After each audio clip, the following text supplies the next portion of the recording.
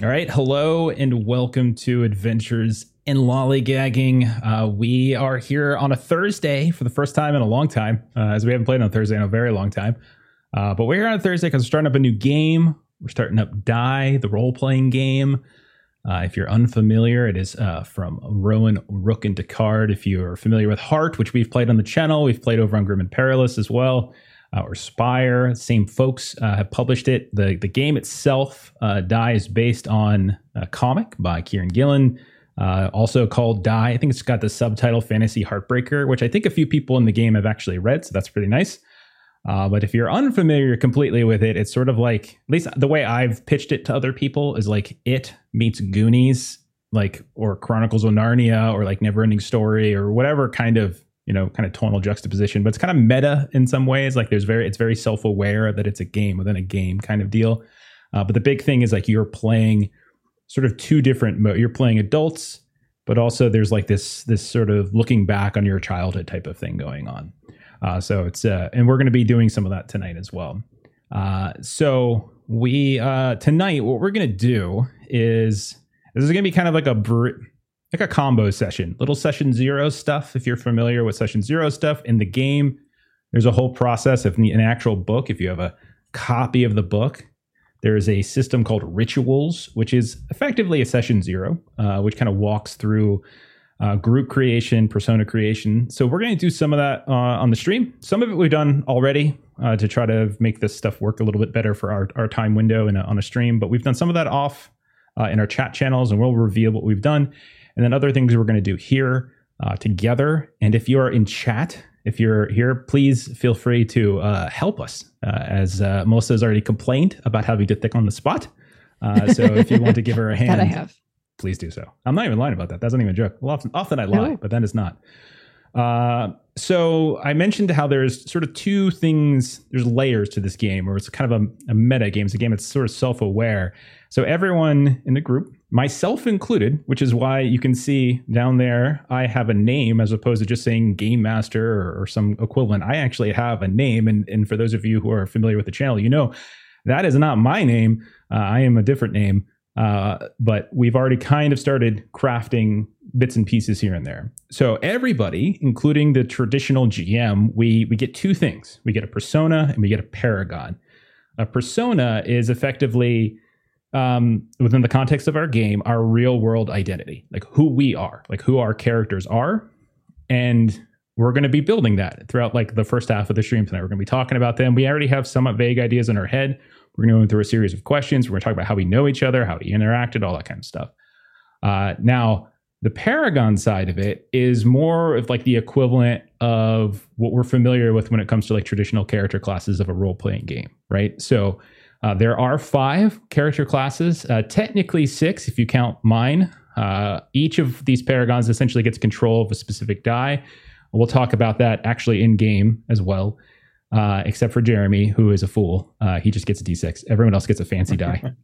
I had where's my big dice? I, as the master, get a giant D20 right here. So that's pretty great.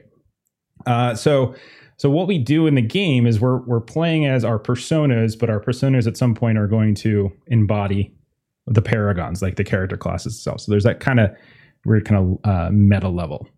The personas don't really have stats, but Paragons do, and they're the ones that actually have like the traditional abilities and things like that you would expect. You expect to see in role-playing games. So if you're watching this either on stream or if you're watching this later on VOD, hopefully that kind of gives you a generic understanding of some of the levels that we're talking about here. All right, so we're not going to do any intros yet because we're not ready to introduce anybody yet. So instead, what we're going to do is we're actually going to start the rituals process. I'm following some of what's in the book, and then I'm tweaking some things and cutting some things to sort of fit our needs, as everyone should do. So here's a few things that we know to be true.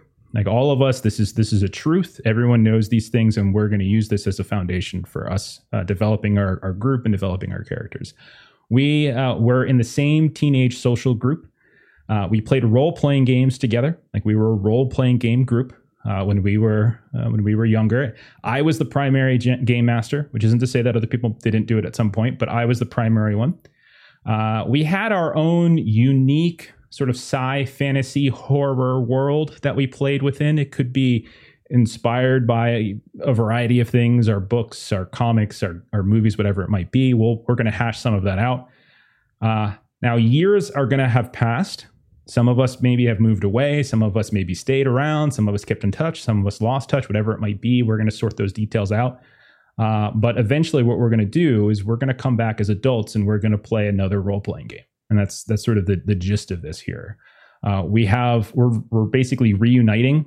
Reunited is one of the core concepts within Die. There are alternative concepts that you can play, but we're gonna go with the basic one, which is fairly close to what the comic is.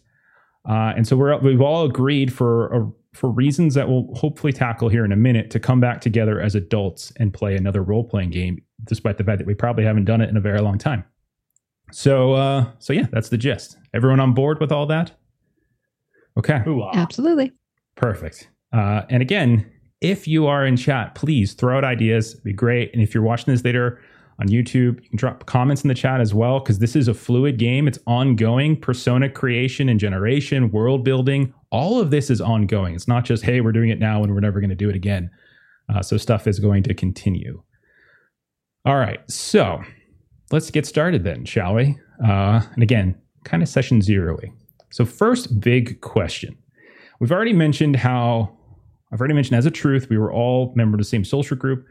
We played role-playing games together. So here's what I want to know. We can talk this out, chat, chime in if you have ideas.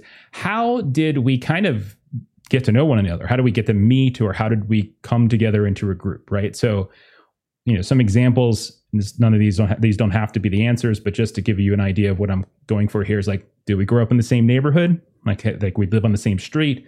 Were you members of the same class or school club? We were all theater kids. Were we all jocks, soccer team, whatever? Did we all have some sort of shared experience? Did we all go to the same camp, the same summer camp or camp counselors? Were we Breakfast Club style stuff? I was about to say Breakfast Club detention. You found the box with the dice in it. Okay.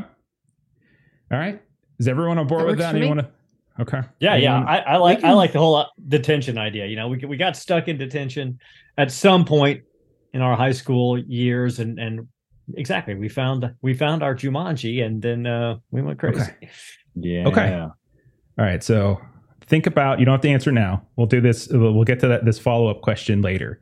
I'm gonna probably want to know.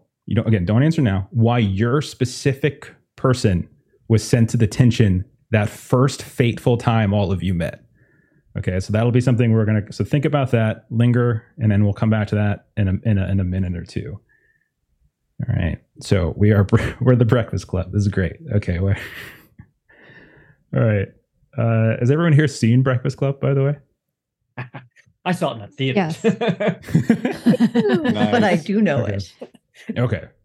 Sometimes in my Friday and Saturday groups, I say that and they look at me blankly and they're like, what's the Breakfast Club? We have breakfast every morning. Yes. There's no club involved. Okay. Next question. We all got in trouble. We all went to detention. That's where we met, etc. Okay. Perfect. Okay. The next question is, what was our school like? So again, some ideas, some examples. It could be just average and forgettable, just really nothing of interest. It could be a shithole, a really awful place. It could be an expensive private school. It could be a religious academy. It could be a boarding school that we actually had to go away to.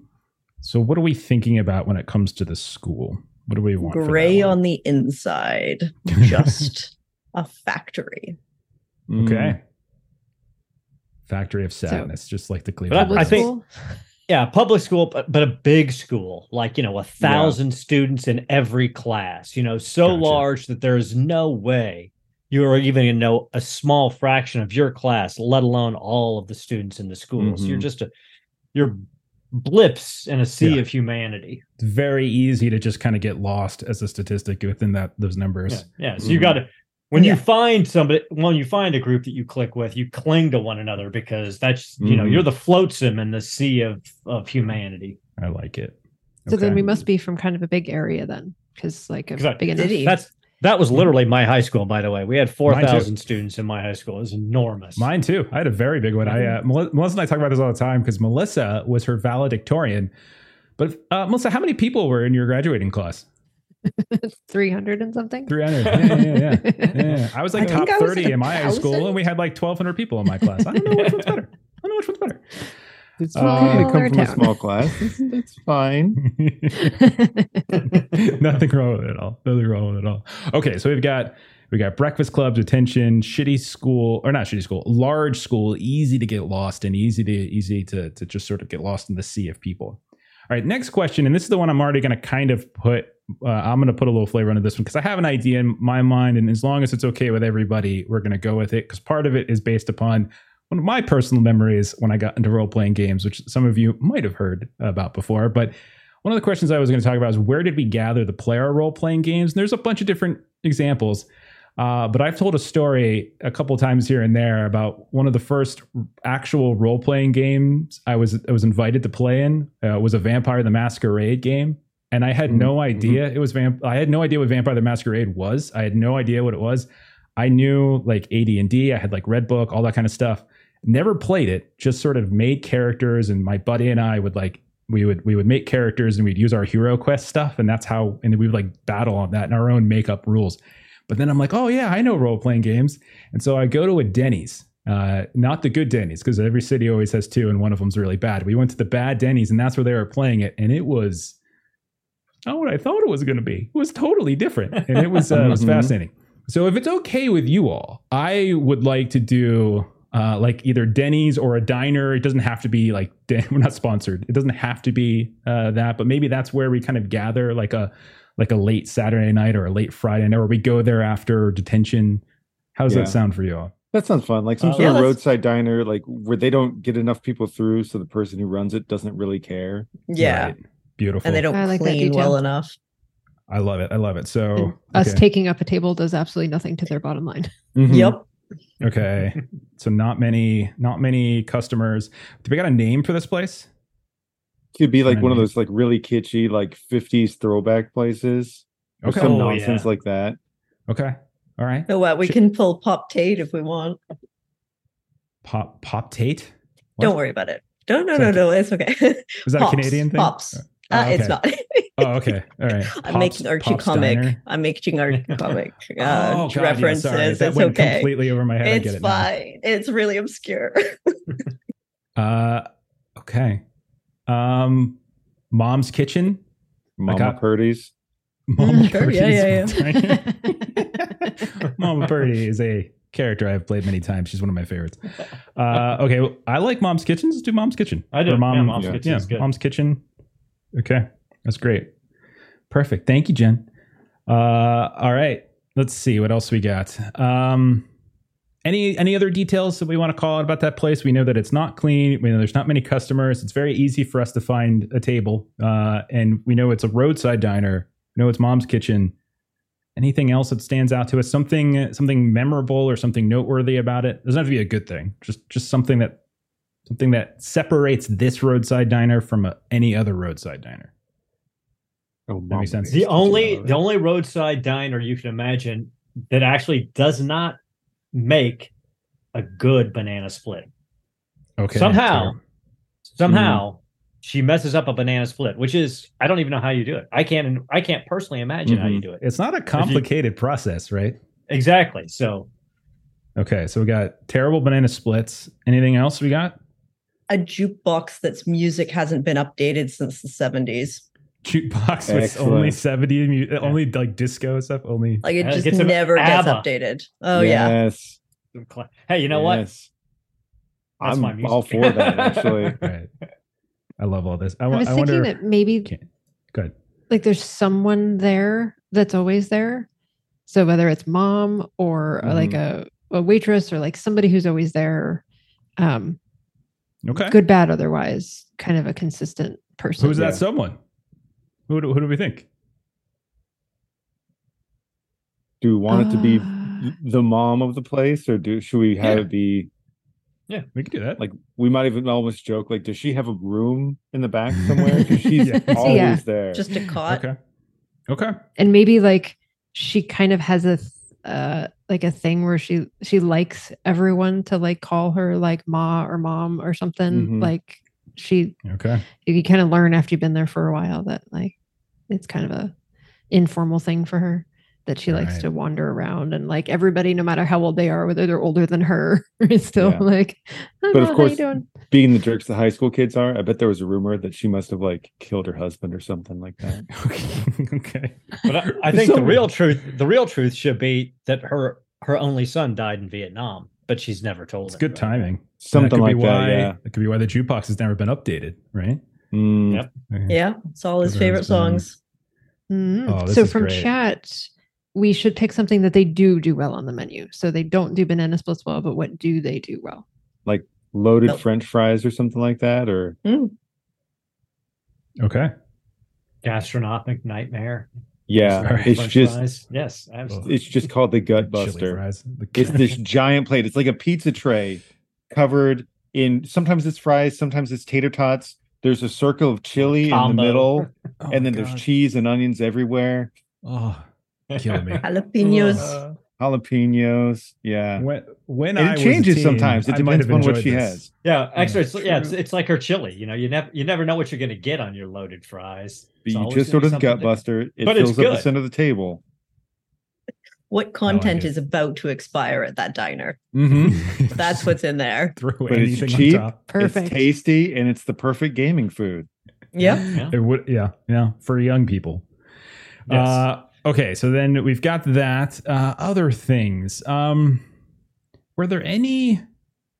I might come back to this question here and there, but were there any people that maybe wanted to be part of our group, but we kicked them out, or we didn't let them in, or maybe they harassed or something like that? Were any people that we want to throw out there that might have been on the periphery of this group of ours? For some reason, the weird janitor kept being there. Okay. Yeah. Like he was just there kind of like cleaning while we were trying to play. Steven, of course, says he should be the weird person. Yeah, a weird janitor named Steven. Sure, why not? Steven was invited to this game, but he said absolutely not. I said, Steven, would you like to play? And he said, absolutely not. Awesome. So rude. Yeah. Okay. Hurtful. Steven. All right, so Steven, and I'm just going to put underline twice. No one likes him. Okay. Completely different. I just want to acknowledge chat. There was a really good suggestion that we've moved on from, but I just want to throw it out there that Mom is actually an old dude that's got an Isle of Mom tattoo. Oh God. I appreciate the creativity in that suggestion, but I like that we've developed Mom in her personality. Changes, maybe it changes. Oh, boy, we're spending a lot of time on this place, but maybe it changes. Maybe ownership change at some point. Okay. Okay. Next up, what else have we got? So we've got the weird janitor. We've got Steven, who was always invited, but always came up with an excuse not to come. How about that? Yeah. Okay. All right. Always invited. Never. This time we'd be there, and like sometimes we would wait. Or the couple times we let him play, he created such a broken character that he got us all killed, and we stopped letting him play. You can watch. Yeah. You can come and watch, but you can't play. Yeah. He was the dude that was all about PvP or like intentionally griefing other players. Yeah. Okay. I like it. Intentional griefer. It's like, I can't help it. I'm what are those? They're not halflings. That's what my character would do. Yeah. Is it Kender? Now we're getting reality situation here. Okay. All right. So we got some periphery people. We got our place. I've already sort of mentioned this, but what RPGs did we play? What other games did we play? I mentioned Vampire. Doesn't mean that's the only thing we have to have played. We could have played other things as well. I know we have some RPG aficionados here who have been playing for. Well, I think we're probably going to set this like high school wise, at least in the 90s. Okay. I think that is probably between our age groups. And so we might be able to either reach back or reach forward. That seems like the best middle ground. So are there any RPGs off the top of your heads or other games that you think that we as a group might have played together? What about 7th Sea? Okay. How did I know you were going to go there? If we're in the 90s, then it would have been Dungeons & Dragons 2nd edition, and the Shadowrun Sega Genesis video game would have come out, and the Shadowrun book would have also been out around the same time. Okay, so but we played like 2 sessions of the system, and we're like, oh yeah, no, this is terrible. The video game is way better. I don't know why we're doing this. Yeah. Exactly. All right. But the original Twilight 2000, the original. Okay. Ooh. I got a burn. Champions Hero. Okay. Oh, okay. Yeah. Champions was good. Or Villains and Vigilantes. That was a good superhero one back in the day. All right. I like it. Okay, cool. Let's see. Now here's an interesting one. So I said in the beginning that we all had like kind of a like for our primary game. We might have played like other games, but we had like an ongoing campaign for a while within our own in-game universe, and we need a name for it. So examples: Middle Earth. Come watch us on Saturdays as we play One Ring and set in Middle Earth. Narnia, for example, something like that. We need a name for our in-game world / universe. So if you have one, throw it out. Whether it's players or whether it's chat, we'll think about it. There is a rule, by the way, that, not rules, but that the master has final say on the world. So I'm going to consider this a world detail. So I do have veto power, I think, on this one. So at least I'm saying I do. So I can cheat. So does anyone have any ideas for what the world might be named, what our world might be called? The Walled City. City. All right. Other ideas? Got anything? I think this one's a really hard question, actually. Yeah. And I'll be impressed if anybody gets that reference. Dice. I can't help myself. Recommendation in chat. New Jersey. New Jersey. That New Jersey devil kept being a pain. Yeah. Oh God. Newer Jersey. Nice. All right. Okay. Upper middle class Earth. Cloud Kingdom. If Neon Cinnamon Midnight Downs. as a recommendation from chat. Oh yeah, I'm writing them all down from chat. Neon Midnight is fun. So a combination of those two, Midnight Downs, it would be pretty cool. For the Midnight Downs. Yeah. Okay. All right. France, because it doesn't exist. That's so true, Stephen. It does not true. Remember, we created France. It, yes. We created France. We're referring to our Octon Cthulhu campaign from several months ago. Yes. Where we discovered France. This is why, Kipser, I don't do a very good French accent, because France hasn't really actually existed very long in my lifetime. Si tu voudrais parler en français, tu pourrais. C'est pas si difficile. She's just making stuff up now. I know, it just sounds like I'm just saying gibberish. I'm not saying any Check actual your mic words. really fast. Just jiggle. Yeah, jiggle is it no good sounds? All right. I remember our French was usually like skibbity pop pop diddly boop. Terraria. Oh, it's like Terraria. All right. I got a bunch of ideas. We'll revisit that at some point. Okay, next question. Do we have any other shared cultural interests or hobbies? Like, was there a particular band that we loved, where we were obsessed with a certain movie or anything like that? Anything along those lines? Anything else that we kind of collectively, or at least a few of us within the group, were really kind of obsessed with? Something that wasn't just like a quick fad, but like we loved it so much for a short period of time. I mean, from that time frame, I'm going to throw it out there. I'm assuming Princess Bride is a pretty unifying movie. Sure. Maybe. Oh God, yeah. I mean, Princess Bride. I mean, it's 80s, but I would say middle-ish 90s. So I still think it's something we might have watched growing up. Oh yeah. We watched it as kids and something. Okay, yeah. Because it'd be the sort of thing that not everybody was necessarily into, like role playing, but that's kind of like the thing. It's like, but you like this movie, right? Yeah. Mm-hmm. Okay. Hackers. When did Hackers come out as a movie? Was that like mid 90s? Yeah. Oh my God. Hack the Planet. Oh God. Hack the Planet. I'm writing down Hackers.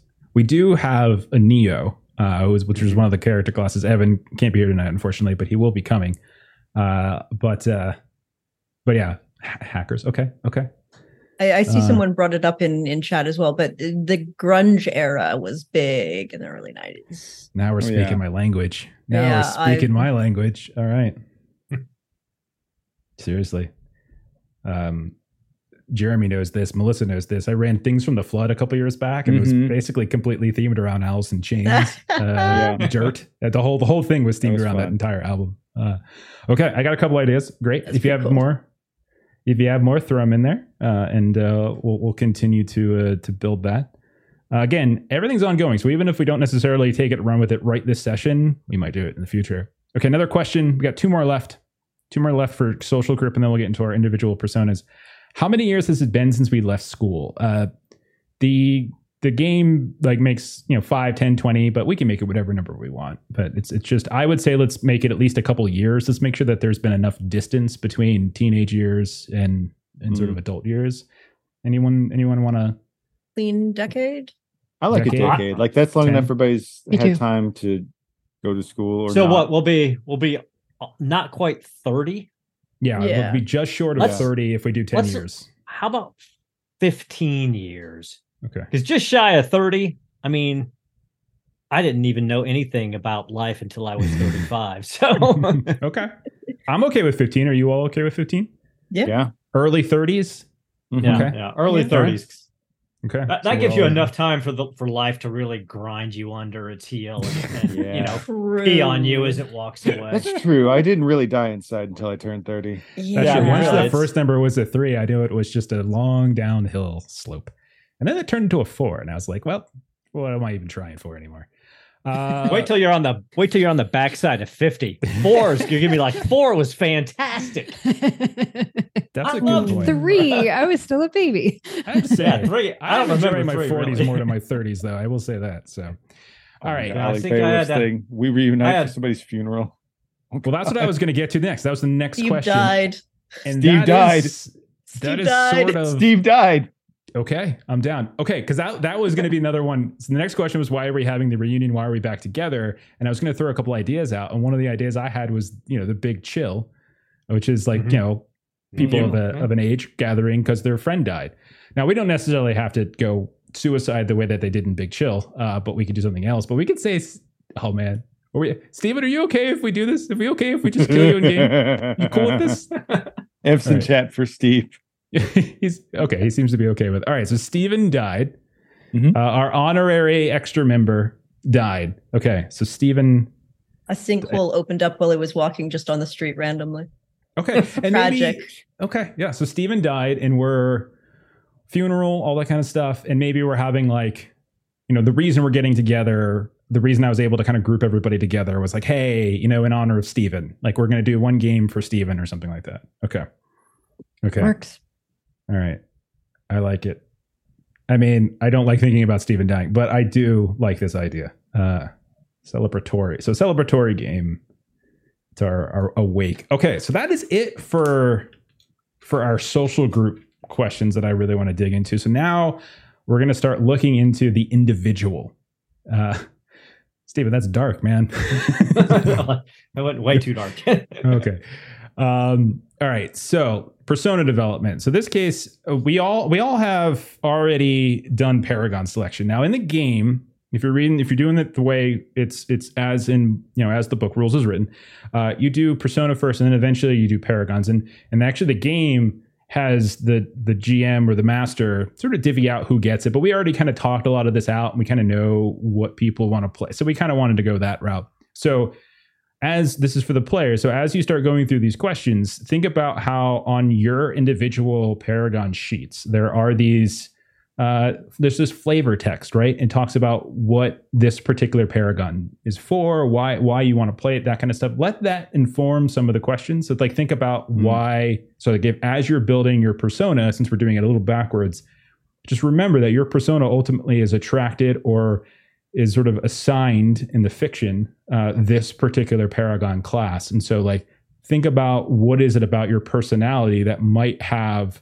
about your persona that might have made that class, that Paragon class so attractive or so fitting.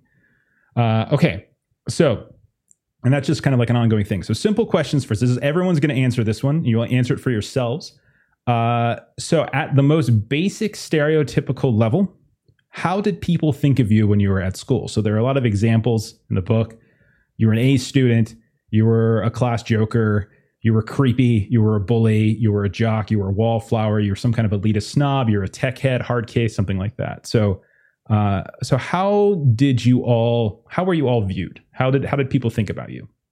What do we think? Anyone have an answer? Deacon was a theater kid. Okay. Theater kid. I like it. Okay. Theater kid. Perfect. We got Deacon as a theater kid. Anybody else have one off the top here? And again, those are not, you can pick anything you want. Like, it doesn't have to be those terms. Amory was like sturdy, a bit boring in the back, just like a music kid, always listening and strumming on a guitar. Okay. Music kid. Okay. I like it. All right. Jeremy or Melissa?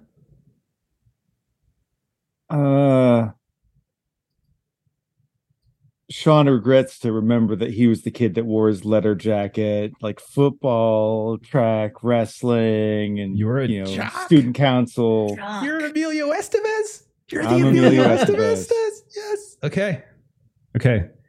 If you're the Emilio Estevez, that's what we should have made this as. Like, who were you? Were you Emilio Estevez? Yeah. Were you Ali Sheedy? Were you Molly Ringwald? You were Michael Allen Holt? See, this is where you get beyond my knowledge of the Breakfast Club. Damn it. Ouch. So close. We were so close.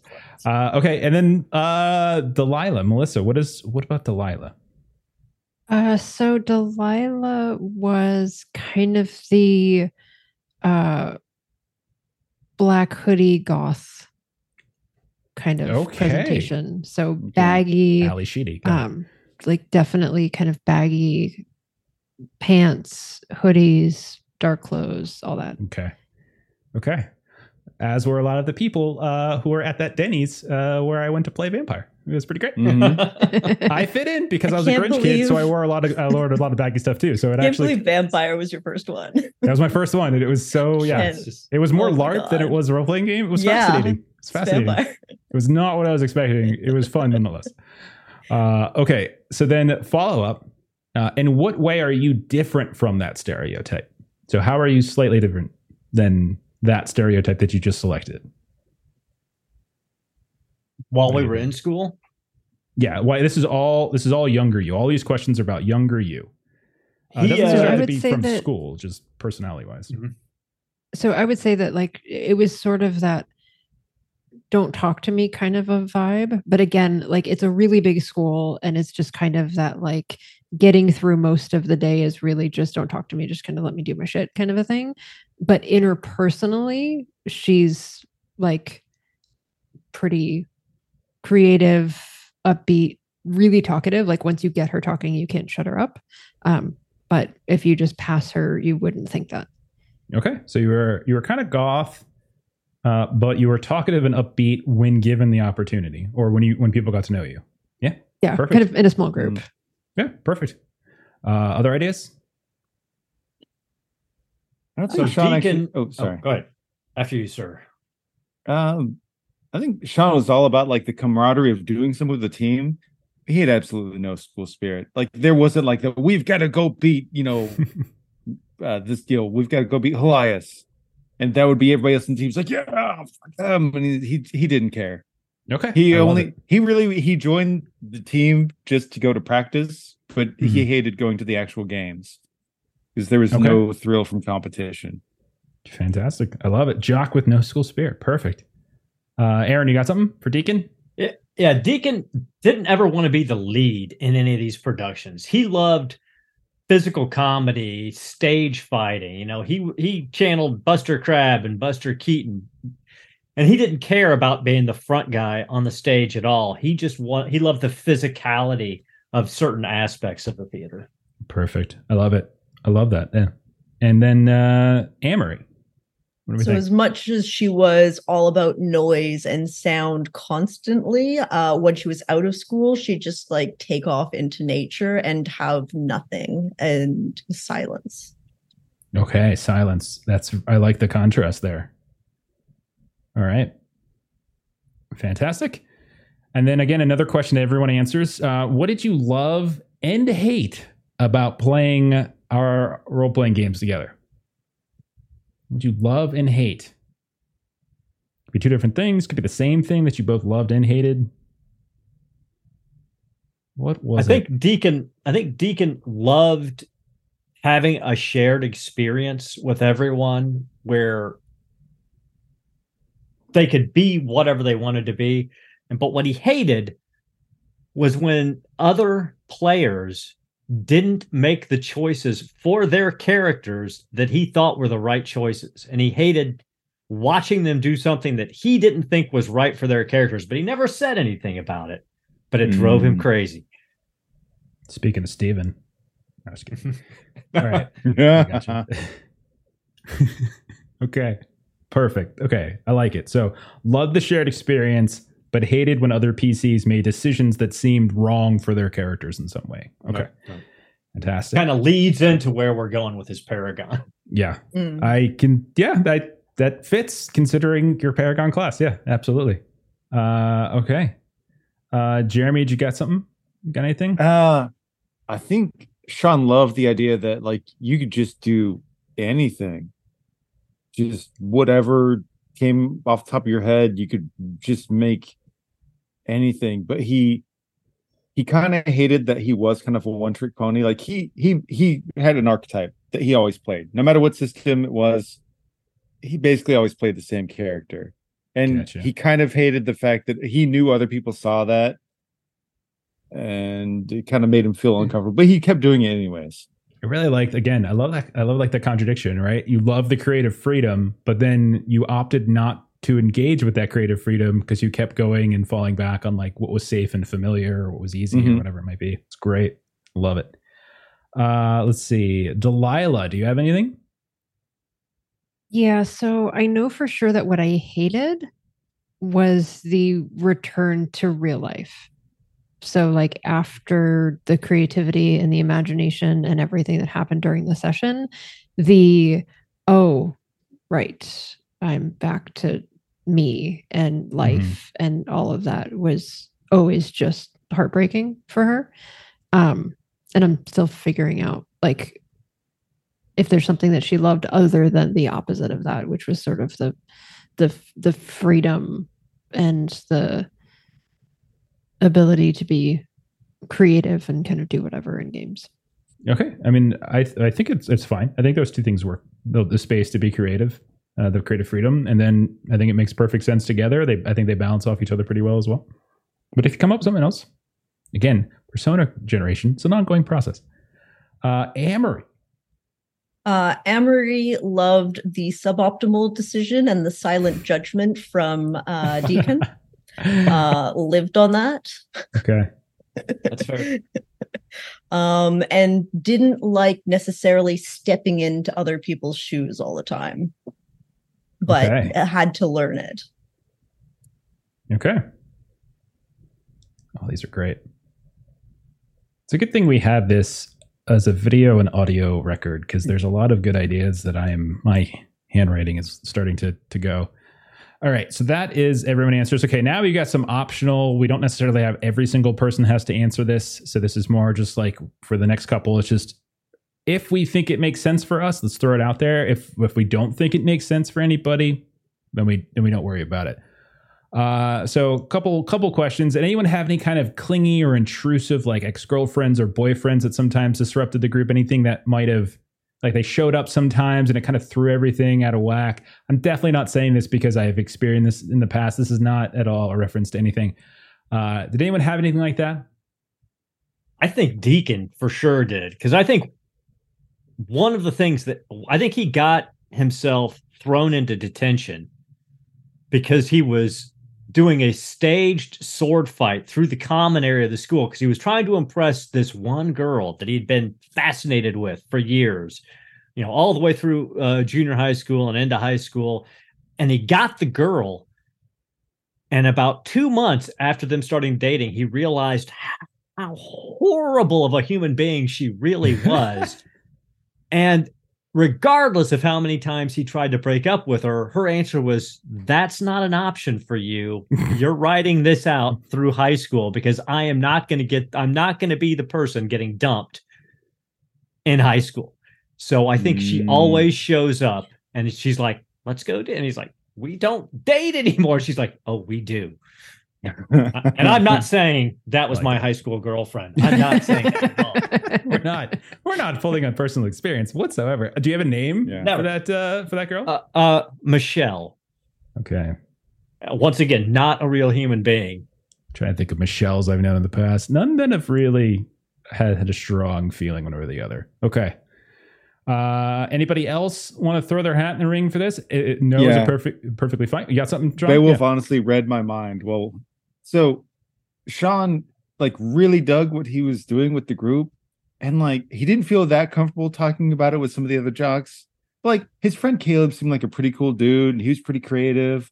And he tried to invite his friend Caleb to come once, and that just turned into like Caleb narking on him to some of the other people, and they just completely shit on me. And sometimes they would show up by the diner just to bang on the windows and like be dicks. So like other people on the team, like other people, like other football players or whatever. Okay. Mm-hmm. Okay. All right. There was a dude who memorized Amory's schedule. She never gave him time of day, but he knew where she was. It's definitely not from experience. Creepy stalkers. Okay. You gotta love them. Just to jump in on the party because everybody else is doing something with this one. I'm actually going to go helicopter mom occasionally would stop by. Just somebody checking in, just seeing if we needed anything. Like, did she bring like snacks or like we're already at a diner where food is there? It's not a thing you do. So good. I love it. Oh man, I'm just declaring right now I loved your mom. She was the best. She's the type of mother that everyone loves except for their actual child. Because like the actual child thinks it's really embarrassing, but everyone else is like, what are you talking about? Your mom is giving us like free snacks like all the time. It's the best.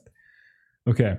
All right, so I got helicopter mom. We've got Michelle. I have to laugh at Bert's comment in chat. Yeah. Is that how you optimize a character? Have I taught you nothing? Helicopter mom. Fantastic. No wonder, because Deacon got along with her really well too. Like that's not the right choice. Yeah. Okay, so we've got that one. Siblings. Anyone have any siblings of note that may have interacted in some way with the group? If you don't think there was really an interaction with the group, we don't necessarily have to bring them in.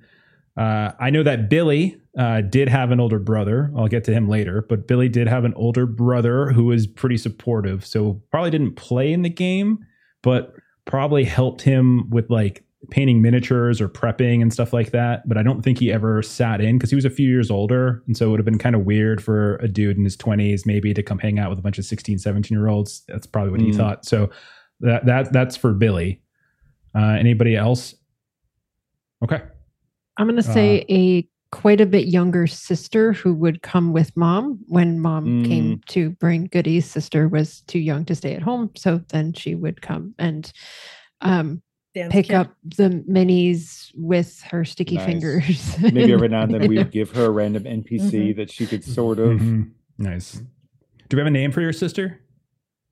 I know that's a dangerous question to ask Melissa on the spot. Do you have a name for this? 3 weeks later.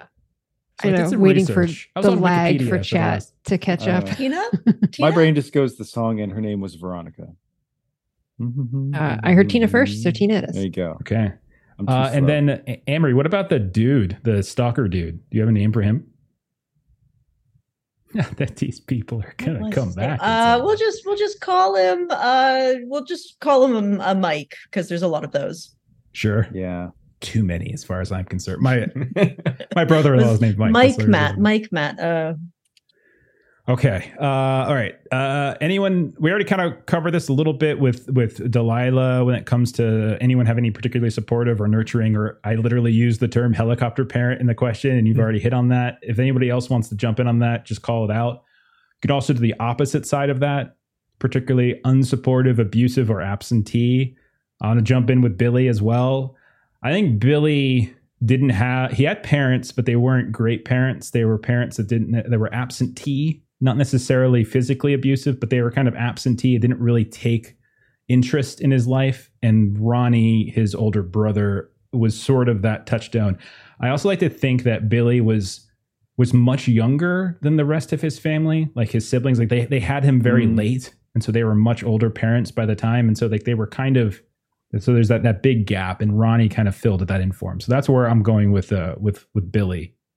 But anyone else have? Yeah, go ahead, Deacon. I think Deacon's parents were basically old ex-hippies.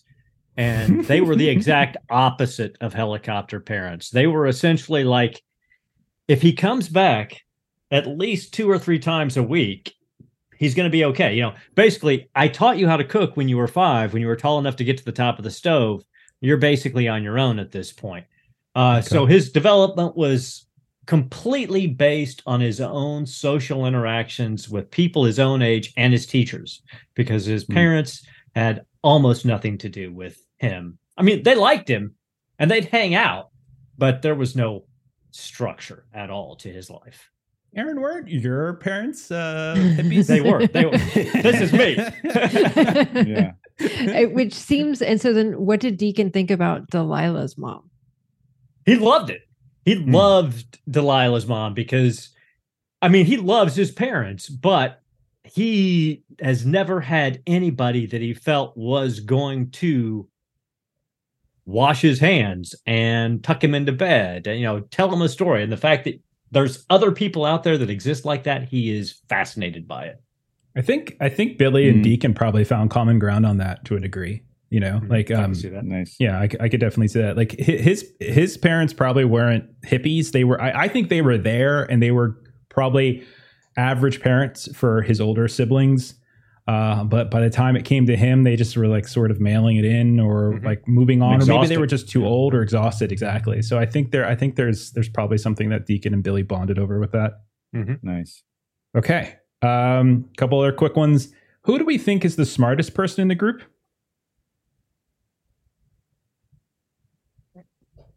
Either Amory or Delilah. It's definitely not Deacon. I would say it's not Delilah. She's much more of sort of the artistic, like Amory would have been quietly studious. Mm-hmm. Or Billy. I think Billy would have been very good at math, very good at like engineering, that kind of thing. Probably wasn't. I mean, I don't know if he was much of a history buff or anything like that. That probably didn't interest him too much, but I think he was probably really good at math. So I think Sean was more the guy that got good grades because he was good at understanding how the tests were written and how to like deduce the wrong answers and then be a good. He was a smart kid, but it was more about like, I understand the system than it was like, I've legitimately studied. Amory's goal was post-secondary, so she would have worked at school. Again, I think that's something like Billy and Amory probably would have, like they both had that drive. I think Billy was probably pushed by his older brother to do that. Like, you're going to get out, you know, since I couldn't or whatever. And I think that's probably, and Billy probably wanted to honor that to a degree. At least that's how I'm thinking of him right now. And then Sean, he just knew how to find the angles, you know, like how to play the system. Yeah. Is that fair? Yeah, pretty much. Okay. He's not a dumb kid anyway. He's not a dumb jock by any means, but he also doesn't work harder than he needs to. Okay. I like it. Okay. Who's the best looking in the group? Who is the attractive one? Not Billy. Well, Deacon's Paragon has a charisma of 4, and I think he was a pretty good looking kid. I think he kind of skated around on the fact that he was good looking. He was sociable. Maybe Michelle I don't know if he was like one of the more popular. Yeah. That's why he was after. You know, it was that was the, you know, that was everybody was after queen her.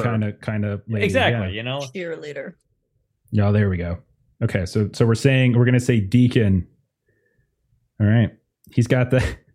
What's the guy's name from Dune? That really skinny guy. What's his name? You know what I'm talking about. Something. Yeah, Timothée Chalamet. Like is that Deacon? I'm that. No. Okay, good. I mean, Deacon is handsome. He's not pretty. Fair enough. I think. Okay.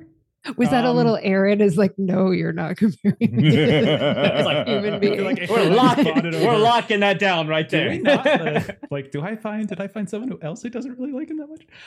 Okay. What else do I got next? Who was picked on the most?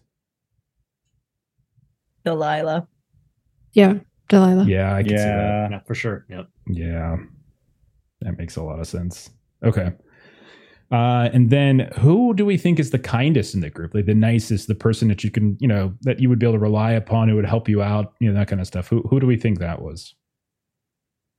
I like to think Sean's really nice. Okay.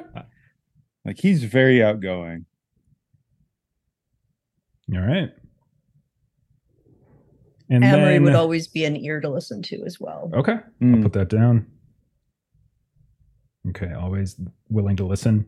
You're a better listener. I hear something and I try to think of how to solve the problem. Yeah. I'm not always the best listener. I'm allowed to listen to the problem without trying to solve it. I think you just described me and Melissa. I think that's literally what you just did. You described me and Melissa. She listens, I saw those wheels turning. I'm like, right? I see where this is going. Yeah. That is literally us right there. Okay. Last two for the younger here. Anyone can do this. Again, no is a perfectly fine answer. Were there any sort of crushes or intergroup like romances, requited or unrequited? Doesn't necessarily, or like anything like that going on in the group in between the different people? No is a perfectly acceptable answer if no one wants to get into on that. I would say that helicopter mom being who she was and Billy and Deacon being nice to her as they were, my mom was constantly attempting to matchmake Delilah with either Billy or Deacon. She really didn't care which, but it was the constant. She'd come to drop off and be like, "Oh, isn't he so Deacon, cute? How is Delilah playing tonight? Is she doing a good job?" And when I would get home, it would always be like, "Oh, what stories did Billy tell today?" And it was always that, like, this is what she was attempting to do. And Delilah really, really, really wanted just to have platonic relationships, and that was not. I like that. Acceptable. Well, then I clearly will have to piggyback off that. And secretly, Sean was jealous that your mom never at all selected him, and that created this weird, like, it's not so much that I want to date Delilah, but I would be a good match for Delilah. Why doesn't her mom ever pick me? I love this. So there are people that have dated somebody for their parents. Eek. Yeah, I kind of see that. Like, it's a weird thing of like, why is she never picking me? Like, I don't get it. There's history. People have done that. Okay. I think Deacon would often go to Delilah's mother to ask her for advice on how to get rid of Michelle, who never leaves him alone. Oh, I thought we were okay. No. Like a graduate moment for a second or something. Yeah. No graduate here. Okay. For the younger crowd, Stifler's mom, would that be a better better reference? I don't know. There would also be a different version concept. Of that reference. Stacey's mom? Same basic. Well, Stifler's mom is American Pie, but yeah, Stacey's mom. Oh. Could that too. Yeah, but does she have it going on? That's a great question. She's got a lot of orange slices, though. You don't ask the child. You all can answer if you really had it going on. Delilah's mom might be my favorite character that we have developed thus far in this thing. This is great. All right. Last question. Everyone's got to answer this one. Who is your favorite and least favorite person in the group and why? Now, this doesn't mean you have to hate anyone in the group. It just means, who is the person that when that you went to first, or who is the person that maybe you weren't as close to as the others. You can kind of interpret that however you want. It doesn't have to be so extremist, like I actively dislike this person, but who is favorite and least favorite? Okay. I might throw it out there that maybe there was a little like maybe Delilah was in that awkward teenage of like she didn't want to date anyone in the group, but if it ever seemed like somebody was flirting with Amory, she would like not be happy. And it was sort of like, not that I want to date them, but oh my gosh, are you actually thinking that this is a thing that would happen? And some of it was sort of just hang out with Delilah a lot because they wouldn't have to talk as much when hanging out with the Delilah. Because I think Delilah didn't want the group to break up. And if people in the group were dating and then something could happen and then things could go wrong. And so it was also this like anxiety about that being a thing. Since we didn't establish that any of us were dating, then that was kind of like. Right. We should also point out that we have Chad as well, who is just going to be Evan's character. Evan couldn't join us tonight. So we house out that. We don't really know a whole lot about his persona. I mean, I know a little bit about his Paragon, but I don't know a lot about his persona yet. But if we wanted to throw that out there as well, that's another option we could say. But we know that he's going Neo, which is sort of cyberpunky, kind of roguish type is sort of that paragon. Okay. You got something? I'll just say that I love Chad because I thought it was super cool, but I probably annoyed the crap out of him. Like constantly compliments, like, "Oh, that's so awesome! That's such a great idea." Shut up, Sean. Okay. Yeah. Okay. All right. So Sean's favorite was Chad. It's not that I dislike Deacon, but he was better looking than me, and I was slightly self-conscious about that. Fair. And like he was kind of cooler than me, and I was kind of self-conscious about that. And he would always point out the stupid shit that I did, and I would know that I was wrong, but kind of hated the fact that he would point it out, and I would feel bad about it, and I didn't like feeling bad about the game. Okay. All right. I like it. Jock and theater kid. Just I also like it how like we're going against type to some degree, how it's like the jock who is, like historically or stereotypically like the, but like that inner, like that kind of inner idea of you feeling intimidated by him and not the other way around necessarily. Mm-hmm. Love these contradictions. Okay. So we've got Sean, favorite, Chad, least favorite, Deacon, Delilah, your favorite was Amory, right? I think was that, did I interpret that right? Sorry, say that again. Did I interpret like when you said is Amory like your favorite? Is that how you? We'll come back. Yeah, it was a little more nuanced than that. Do you have answers to this? So Deacon's favorite person would probably be Amory in the group because he recognized that she recognized his bullshit in the game. He'd be sitting there and he would look her in the eye and know, all right, she knows. I'm doing this to annoy you. On purpose. and he absolutely respects somebody who is that self-aware and self-possessed to pick up on these things. Okay. Because controlling people is at the essence of what he is. So he really and his least favorite was Sean for the very reasons that Sean has Deacon for his least favorite. Okay. It drove him crazy when Sean would do stupid shit in the game and never change. He would be like, if you just did this, and it never happened. So he would be like, not that he hated Sean, obviously. It was just he was most frustrated with Sean within the game. Okay. I like it. Yeah. Very nice. I like there's a rivalry there in a way. Okay. Amory, do you have any ideas? Amory's favorites would probably be Delilah and Deacon because they talk a lot and then she doesn't have to fill in the spaces and she can just let that happen. And probably she didn't like maybe Chad as much because he wanted to always bleed in science fiction into his fantasy. And at the time, she wanted to keep those very separate. Sure. Don't forget, Billy's around, guys. That's fine. I don't know. Well, and that's fine. I was actually going to say that Delilah I'll just tell was... Evan, I'm sorry, your favorite person is Billy. Like, that's just what we decided. You like me the best, Evan. That's what it is. Go ahead, Melissa. I'm sorry. Oh, no, I was just going to say that I would say that Delilah was probably jealous of Billy because, like, everyone was always, like, Billy was kind of forever GM. Everybody always wanted Billy to GM. Everybody was always like, oh, he's got, such good ideas. And, kind of that, like, even if something cool happened during the session at the end of the night, everybody would always be like, oh, like, thanks, Billy. That was so much fun. And like, she also kind of had that creative bent to her. But it was sort of kind of in that box of like, you're a player and like maybe other people had GM'd from time to time. But sort of nobody ever thought that that would be something that like she would be good at. So Billy was your least favorite. Okay, Melissa. Okay.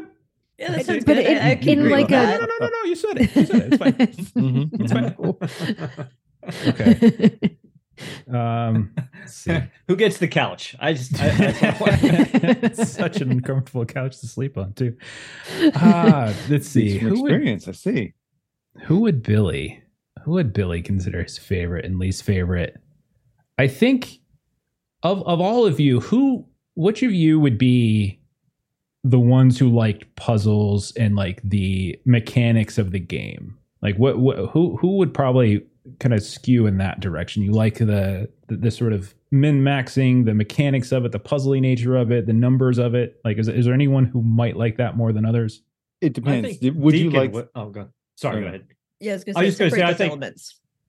I think Deacon would like the understanding how things work, because that's at the heart of everything that he does, is understanding how something is going to work so he can change it or control it.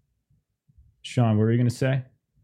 Sean, on the opposite side, be like, okay, well, it says this ability does this, but what if you try to apply it this way? Right, and he was really into it, but he was always trying to like come at it from a different angle. Least favorite. Got it. No problem. You have won that easily. Nice. Amory would be about the puzzles and the war game tactics, not necessarily the RP.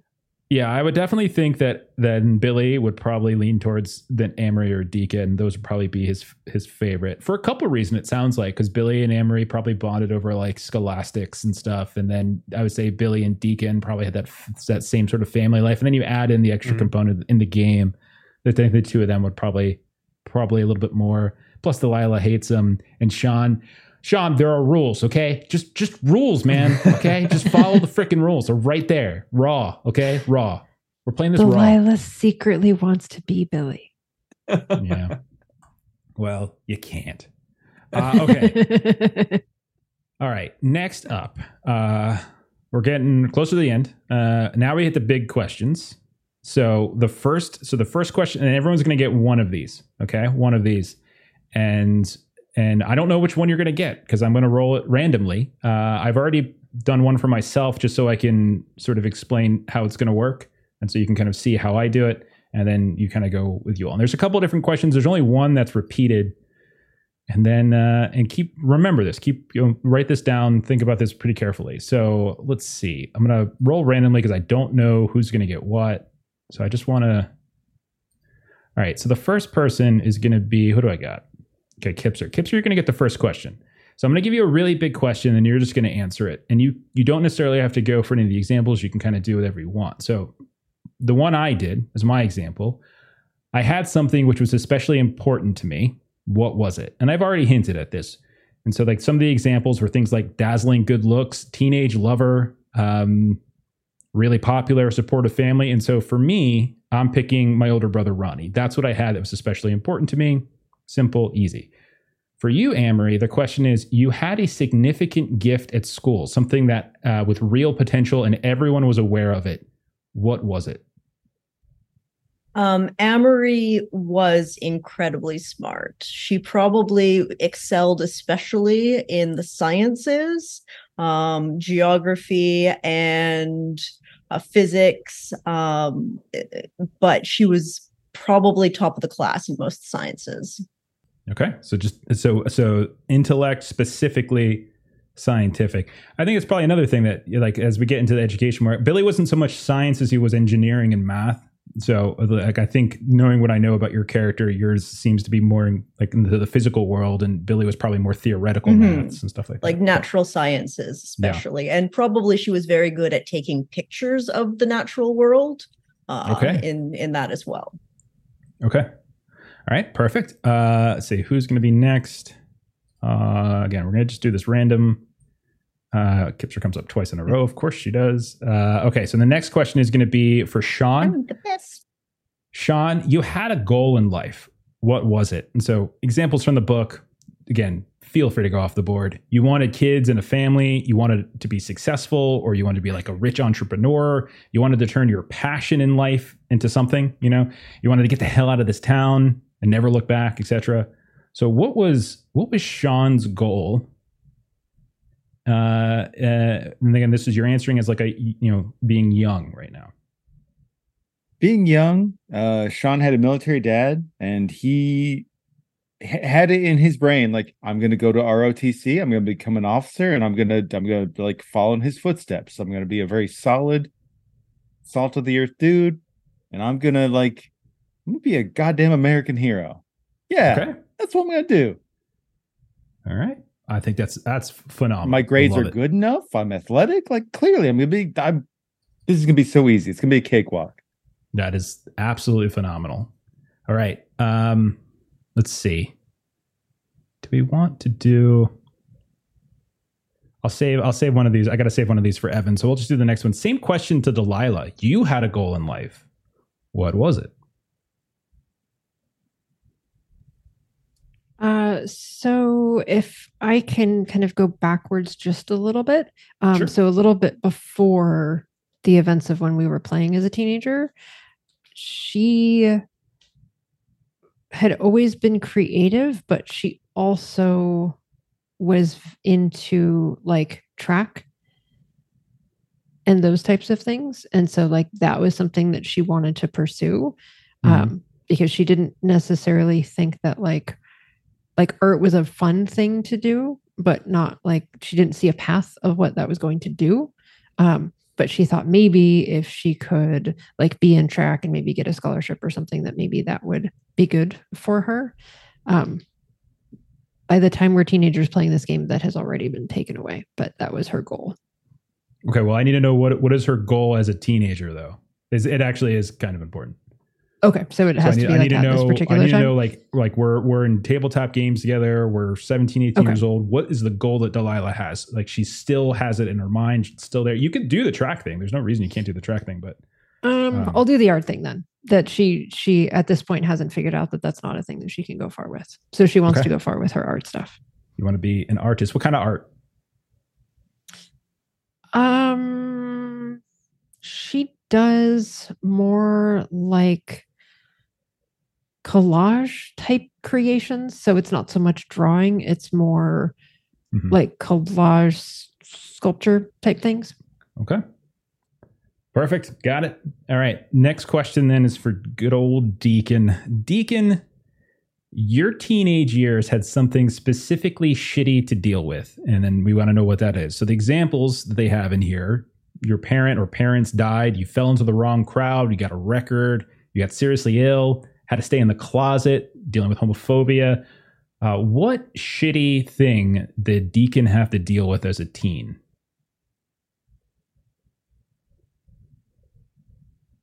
I think as a teenager, well, during this whole game time, his father was in a car accident, that it was his fault, and he was driving under the influence, and he killed the family in the other car. And one of the people in that other car was a classmate of Deacon's. So it affected his school life. It affected his home life. His father went to jail for vehicular homicide. And that completely changed the end of his high school life and how he had to manage his life, because he at that point, not only was he going to school, he had to go to work because he had to help support his family. So that one moment in time completely changed his teenage years. Fantastic. I love it. Very good. All right. Now we get to cycle back to these exact same questions, because now we're going to answer these questions as an adult. And there's going to be a wrinkle based upon whatever question you got first. So we'll start with mine to show you how this works. So my initial question was, I had something which was especially important to me. What was it? And as I said, it was my older brother, Ronnie, who was the most important. He was like my role model. He was my quasi father. He was the guy who he was basically getting me to where I need to go. And so the question then for me as an adult now, that thing was important to you. The thing that was important to you, I've lost it. How? Ronnie died from an opioid addiction specifically.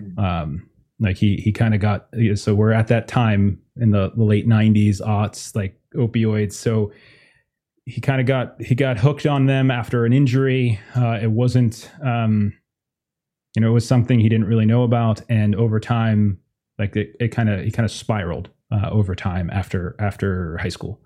And that's, so Ronnie so as an adult, 15 years later, in that 15-year interim, Ronnie has passed. So that's how things twist. So then we're going to go over to Amory. Amory, you had significant gift at school. And you said science, you were really smart, intellectual. Your potential future never happened. Not even close. Why? So Amory's goal was to be sort of a geological surveyor specializing in volcanology, and she had an accident out on a trail somewhere, cracked her arm, couldn't get back to a hospital in time. Infection set in, and she lost her arm. And she got into drink to deal with pain and pain medication, and she hasn't come out yet. Okay. Is it dominant arm or is it your secondary It is arm? the dominant arm. It's the right arm. Okay. All right. Very good. Next up, Sean, you had a goal in life. You were going to go into the military. You're going to have a great career. You're going to be a freaking American hero. You didn't achieve it. Why? There's a couple of reasons. One, this is right around the time you start getting some, like, there's some creepy stuff that starts happening in the late 90s that's kind of scary. Yeah. And he won't admit it to anybody, but secretly it kind of scared the shit out of Sean. And he's like, what the fuck? I'm not going to sign up to go over there and get involved in all this crazy Middle Eastern bullshit. And basically, Sean chickened out. Okay, man.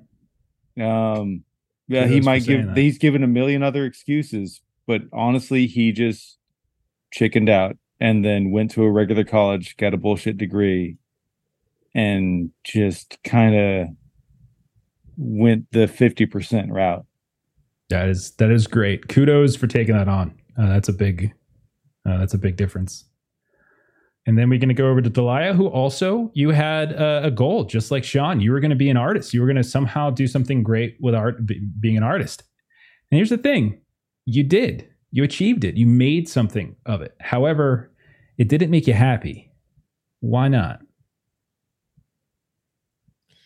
So I would say she figured out that there are like art colleges that you can go to, and you can kind of do that.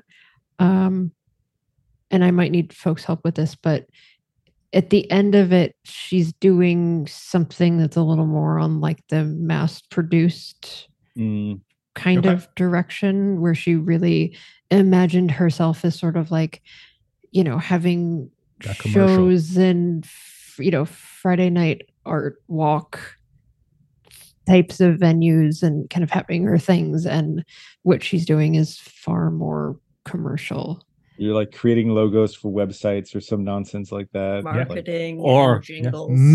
Medical illustrations or medical textbooks. Oh my is God. The most horrible thing to do as an art student. Trust me with on that? this. You okay with that, Melissa? Like all these these suggestions? You can weave it together.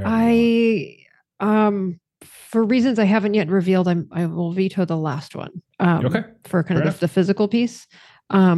But I like sort of the just commercial marketing type things where, like, financially, sure, like she seems like she's doing well, but just the things that she's churning out is just like she's a cog in the capitalistic wheel, and she really wanted to be the artist who just made stuff that made people happy. Okay. And then we're going to go to Deacon. Deacon, you had something shitty to deal with. Your father got in an accident, drunk driving, killed one of your classmates. You kind of became a pariah because of it in some ways. Like your dad went to jail. So that thing that made your life bad then, it still affects and haunts you today somehow. So how is it still impacting your life? So I think Deacon, having to go to work, having to make money, had no skills for making money. And he would visit his father in jail. And his father was protected in jail by the organization, by organized crime. He had the right look. He had some skills. And so Deacon got pulled into that world to make money to support his family. And he's still trapped in that life. He works for a capo. He's like the concierge of a capo of a local outfit, and he hates it. He's very good at it, but he hates it. But he doesn't see any way out of it. His father's still in jail, but that's not even the factor anymore. The factor is once you're in the life, you don't leave the life. He's getting pressure from the feds. It's just that entire lifestyle is sucked him in, and he's in that black hole and can't get out. All right. Fantastic. Okay. So we've got some final questions. We're going to go through these really fast, and then we're going to move in. So we got quick ones here. Some of you have already answered these questions too, but if there's anything that we didn't cover previously, we'll hit them now. What do you do now? Do we know what everyone does now? Deacon, we know it. We just heard it. Billy works in elevator repair. So he didn't really become the genius mechanical engineer, but he's still sort of on the periphery of the field, deals with elevator repair, installation, that kind of stuff. So that's what Billy does. Anybody else? Just like a forest ranger out getting drunk and not really doing their job. Okay. Bad forest ranger. Okay. Sean, what about you? I am a call center customer service supervisor. I hate my life so much. Very that's safe. Brutal. Very safe job. Very safe. It's very safe. Yeah, Sean just went the safest, most vanilla route, and he hates himself for it. Okay. Delilah, do we know what Delilah does? Commercial artist, right? We know that? Yeah. Okay. Advertising firm stuff. Anyone married? Yeah. I don't think Billy is either. Divorced. Sean is divorced. Okay. Did Delilah ever settle down? No. Okay. Anyone have kids? No one's got kids. Okay. Deacon has had no relationships after this. After he got pulled into this life, he has just isolated himself from anyone outside of this small organization. Okay, so Sean, you said yes. You have kids. I'm divorced. My wife ended up having an addiction problem, and so I'm a single dad. And it's a pain in the ass. I love my kid, but it's a pain in the ass because they switch my hours sometimes with like minimum notice. And son, daughter. Let's go daughter. Okay. What do we think about an age? 6, like 6. Young. Young, but old enough to kind of engage. Had her in your late 20s, like 27, 28, something like that. Okay. Yeah. Okay. A little bit after college, had the kid. What was Delilah, what was your younger sister's name? Tina. My daughter's name is Tina. Oh boy. Okay. Very nice. For Delilah, I might say that maybe she's like newly in a relationship with someone that has a kid. So it's definitely like this is a slow paced relationship because, this person is not looking to kind of rush anyone into their kid's life. So it's a very slow paced kind of a situation. Early stages of like possible stepmom future for Delilah, but not like, okay. I'm seeing it. Yeah. Okay. Some of these things I think we've already had. Biggest responsibility in your life, Sean, would we say your kid? Is that fair? Definitely. Deacon, would we say your job with the mob? Or is it something else? It's probably taking care of his aged mother and keeping her completely separated from his life and his father's life in prison. Okay. She probably has a little early onset dementia. She's having a hard time. He's paying to keep her in a very nice home. She's got a private nurse. So he's dumping all of his money, all of his whatever free time he gets into keeping his mother as happy and comfortable as she can be. Okay. Amory, what do we think is your biggest responsibility? Amory doesn't really have a lot of ties, but I'm going to say she acquired a small black and white creature that requires constant supervision, named Max. Okay, dog named Max. Okay, a lot of life imitating art in this game so far. Delilah. Go ahead. For Delilah, I would say that her and Tina's mom has passed away. Okay. In the 15 years. And so she is doing her best job, because I'm going to say that at the time earlier, Tina, I was picturing as being kind of maybe like 7-ish. Like she was like almost 10 years younger. Oh, so you're like the Ronnie to Tina, you're to Tina what Ronnie was to me, sort of. Yeah. Okay. And so basically that's what happened is now that like our mom has passed away. And so now she is, I'm trying to quickly do math, 22. Mm-hmm. Yeah, you're very much took on the Ronnie role for Tina. Interesting. Yep. And maybe I saw what that looked like and kind of seeing Billy and Ronnie. And so maybe she kind of has that model in her head of how an older sibling can be that for a younger sibling. Yeah. I like it. Okay. We already kind of covered this one. How does it affect your life? I think everyone's kind of touched on that. What made you not want to come to this little reunion, and why did you come anyway? So was there anything you can think of, like, assume that the reunion is that Billy is responsible for it. He's the one trying to pull people together, right? Using the fact that everyone's either back in town or everyone's in the sort of same place at the same time because of Steven, maybe taking advantage of the fact that Steven died as a way to guilt you all into doing this, whatever it might be. But Billy is the one who has been pushing this. So what made you all not want to come to this reunion, and why did you come anyway? Well, Deacon, his whole previous life ended, when at that point when his father went to jail, when he started working for the people he works for. So he put all of that life, all the happiness and joy, all of his teenage dreams into a box and ate it.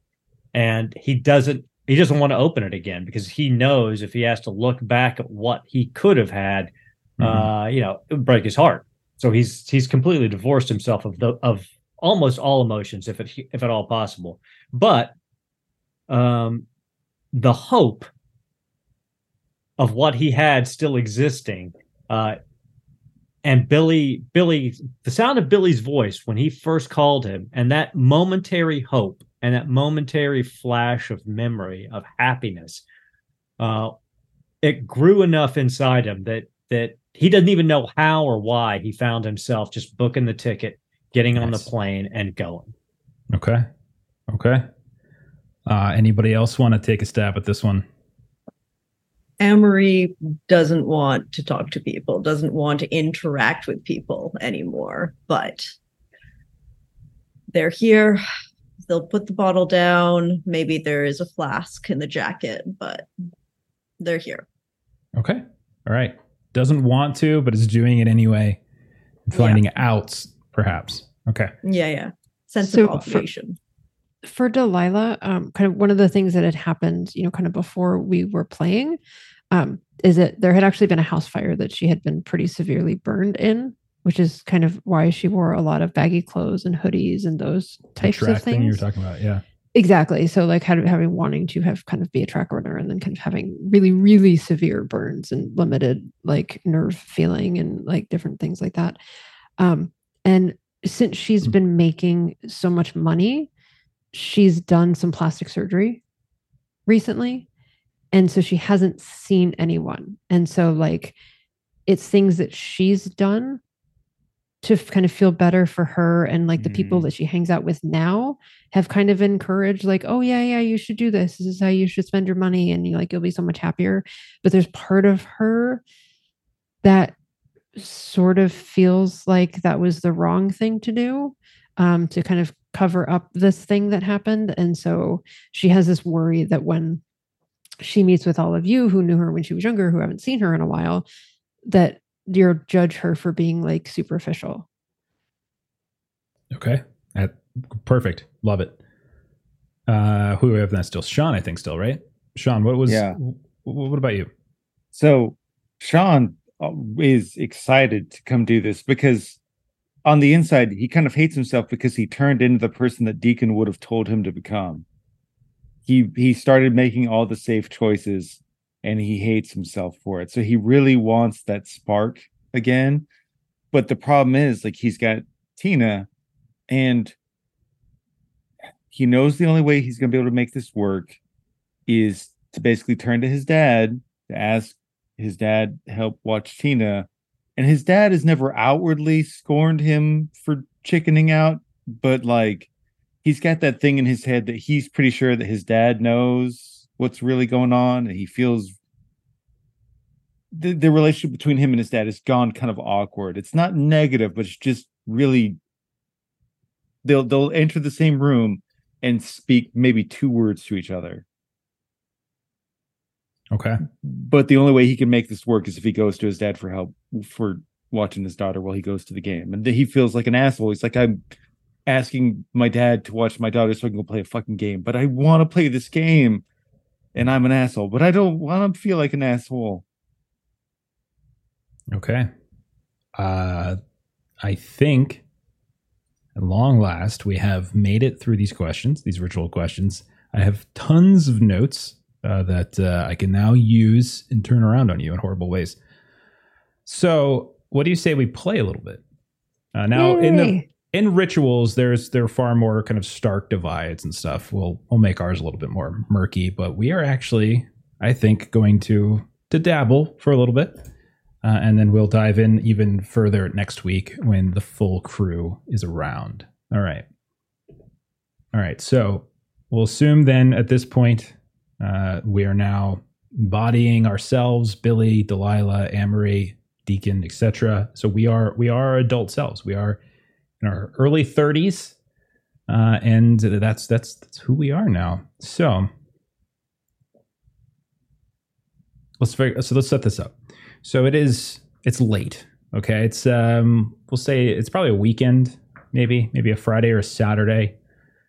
We'll say it's like, well, late for 33-year-olds is different than what's late for teenagers. So maybe we'll say it's like 9 p.m. 8 p.m. Okay. 9 p.m. Okay. So yeah, we'll say it's around 9 p.m. We'll call it that. We'll say that you all got calls or emails or text messages from Billy pestering you over the last week as news of Stephen's passing. Likely we've already gone to the funeral. Maybe the funeral was earlier in the day. Maybe the funeral was the day before. Maybe we're trying to so like Billy's been, even today, you've been getting messages in your inboxes, making sure that you all have committed to this, that you're not sneaking out of town, those of you who are no longer in town, because Billy is still in town. Billy's always been in town. And so he's making sure that you're coming. And there's no other place that we're going to meet besides Mom's Kitchen, obviously, because it's still there. It's a institution. We didn't really get into our specific city. You don't nearly have to. It's not important, but we know it's a city. Like, we know we're in a decently high populated area. We're not like a rural town, but maybe there's a highway that takes us out of the more populated area, and that's where we find Mom's Kitchen. So imagine then, so setting the scene, there's a light rain. It's sprinkling just a little bit, not heavy. We see these long puddles. You see these faint, intermittent raindrops tickling them a little bit. We watch as a white work van starts to make a left into Mom's Kitchen, the parking lot, coming off. It's an awkward exit ramp, and then a quick move over, because they've changed the exit ramp in the last 15 years. It made it even worse. It's probably even made Mom's Kitchen get fewer and fewer customers. The side of the van, we can see that it's branded, it says Pilgrim Elevator Solutions. And it's kind of splayed in this dark lettering. It's over top this logo. It's got a cartoonish man, more like silhouetted, with a capitan, one of those pilgrim hats, holding a gear in one hand and holding a wrench in the other. And we can see that there's only a couple cars in the parking lot. There's plenty of quality spaces all over the place where the interior lights from the diner are kind of casting on that wet asphalt. But the van parks a few rows away, and as the door opens, we see Billy. Billy steps out. He's got dirty jeans on, dirtier work boots. You can see there's a black polo on. It's got that same logo as the van over top of my left breast. My hair's dark, curly, long enough almost in the back to kind of entertain the idea of a mullet, but not really a mullet. Doesn't really I don't think Billy put that much effort into his attire. So I'm going to go, you watch as Billy kind of walks around, opens up the back of his van, which is overloaded with all these disorganized machine parts, and he pulls out a backpack. Jansport, classic. Throws it over his shoulder. And you kind of see as I walk up, open the door, step inside, and like we can see now camera cinematically, we can see kind of through the windows of the diner. We haven't quite followed Billy inside yet. We watch, he's getting in a conversation with mom or whoever the new mom is. And you can see that she is kind of pointing him into the far corner, we'll say, where there's a booth back there, a corner booth, plenty of room, big table. And so kind of wanders over. He kind of sits down.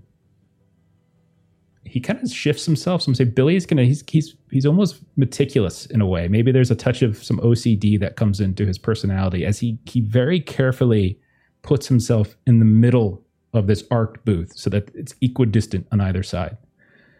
And you can see that he's very anxiously looking around, looking out the window, looking up at the door. Anytime anyone makes a sound, he looks up to see if someone's here.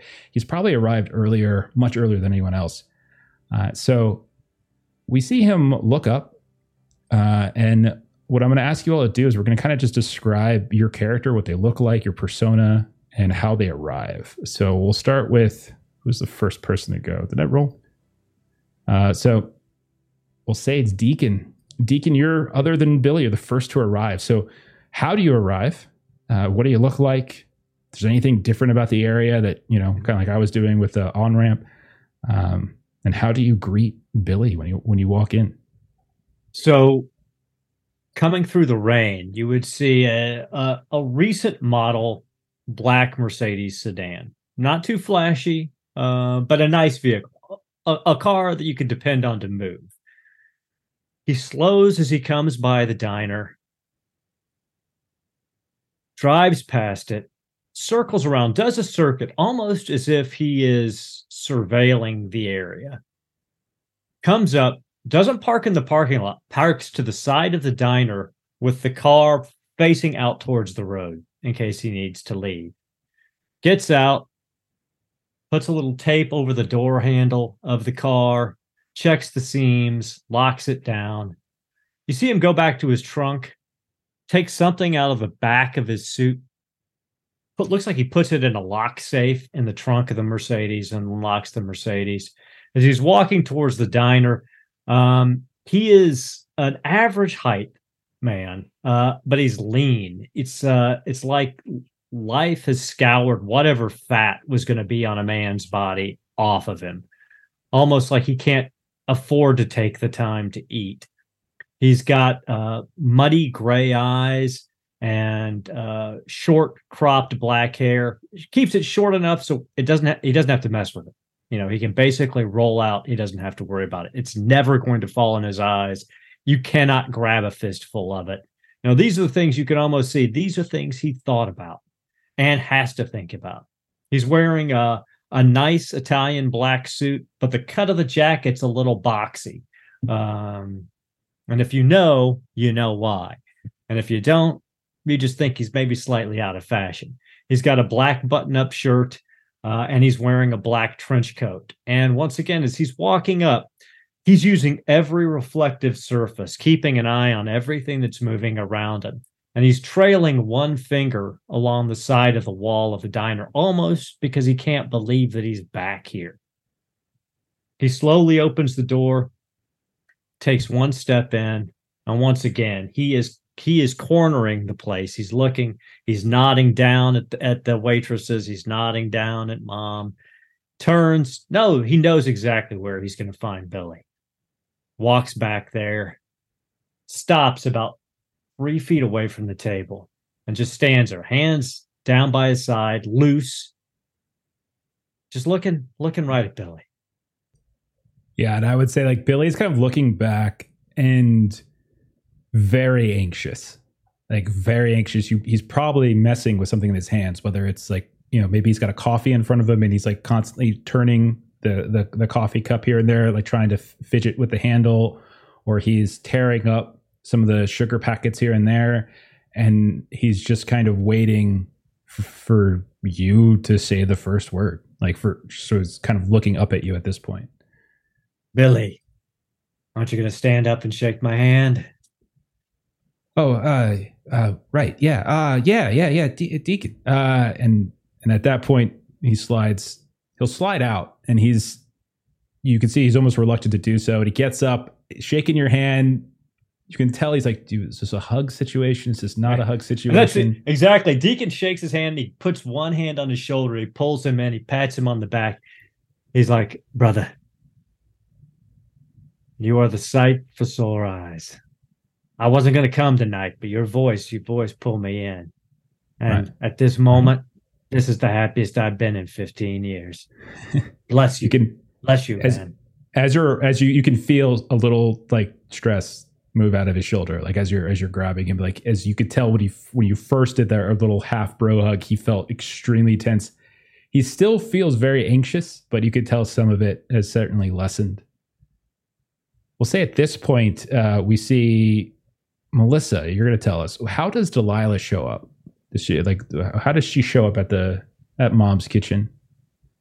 So Delilah, so you see kind of pulling into this parking lot, you see a perfectly well maintained late 90s Mazda RX-7. So like a little sports car. Okay. Yeah. And so she kind of comes in.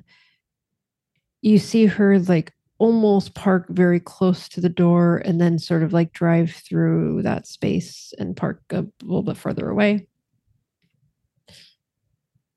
She's in the car for a bit before kind of getting out of the car. And if you were kind of looking, you might see that she's, kind of got the mirror down, kind of the sunshade mirror, kind of looking around, like counting how many cars there are outside, and kind of takes a deep breath and kind of gets out. And when she gets out of the car, you kind of see she is dressed not dissimilarly to how she would have been dressed before. So she's in kind of black, kind of comfortable pants, a black hoodie. But you can tell this is not inexpensively made. And when she kind of opens the door to the diner, probably what you would have noticed is that she carries herself very differently than she did as a teenager. As a teenager, she definitely was sort of stooped over a bit, kind of hoodied down. And when you see her kind of walking in, she is definitely kind of has a different walk to her. She's got brown hair that sort of is in the, kind of in a little bit of a kind of curl to it. And she kind of looks around, and you kind of see a brightness when she sees Billy and Deacon. And then it kind of quiets a little bit. Like she's like really excited, and then kind of makes it a little bit more subtle and walks over. Okay.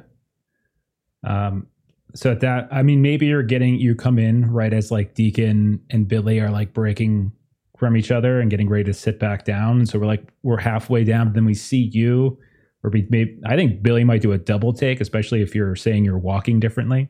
So you might see some of that as you approach. Are you a hugger? What would Delilah do approaching us? Yeah, I would say so. And so you'll definitely notice she used to have scarring that you don't necessarily see now. So there would definitely be kind of a difference in her. But yeah, I think she hugs almost to delay the conversation a little bit, that she'll kind of come over and definitely Billy first, walk over, full hug. Okay. All right. And you probably smell Billy has been working today. Like you can he probably worked very late. And you can smell very, oils. You can smell, it's the smell of a working class man. And like you can feel like the grit in his hands. Like you can tell he works with his hands. So when you hug him, how does Deacon react to Delilah? How does that interaction go? No change to his face. You do notice his eyes widen slightly. He recognizes the change. I mean, he always is looking for patterns, and he does see that. And when she lets go of Billy, he holds out his hands, in a slight gesture, like, if you want a hug, I'm here. If you want to shake my hand, that's fine too. Okay. And you'll get a big hug as well. Okay. It's good to see you, Delilah. You too. So we'll turn our attention then to Sean. How does Sean arrive at Mom's kitchen, Jeremy? Well, Sean is very much of the opinion that if you're 5 minutes early, you're on time. If you're on time, you're late. So he shows up there. He's got one of those really crappy flip cell phones, and he's on the phone with his daughter. He's like, Tina, look, no, Grumps doesn't know the songs that you like at bedtime. Oh, okay. Puff the Magic Dragon, and he just goes through and he sings like 2 or 3 songs to his daughter to try and just be good for Grumps. Grumps, he's got your breakfast ready. You're gonna be fine. You're gonna be fine. You've got Mr. Binky, right? You've got him. Good. Okay. Yes, I can sing it one more time, but then one more time, and then Daddy's got to go. Okay. Good. All right. And so he's got that little routine. So he showed up 5 minutes early, but then he ends up being like 10 minutes late because of all of that. Okay. And he comes in, very mediocre car, and he steps out, and he is just the polished embodiment of mediocrity. It's khaki pants, blue work shirt with the sleeves are now like rolled up, and it's unbuttoned by 2 buttons. Ooh. Saucy. He's got just a very night. It's like just one step away from being the high and tight haircut. He is just a cookie cutter of what you would expect. Like, he's still in shape, he's got the time to go. But it's just it's good, but it's like vanilla good. He probably even has some sort of cologne that he got as a Christmas present that was from the local mall. Do you react to anyone in particular? Like, is there any sort of like noteworthy or different reaction to one of the 3 people who he'll come in and overall be just in a really good mood. Billy, thank you for this. I needed this. This is a great idea. You're a goddamn genius. Deacon. Thanks, Sean. Oh, yeah. You're welcome, Billy. Thank you. Deacon, I say this with love, but fuck you for still looking better than me. Hey, Sean, and you can see Deacon drills that. He looks at him, he goes, so where are you serving at now, Sean? And he knows he's not actually in the military, but he's just digging.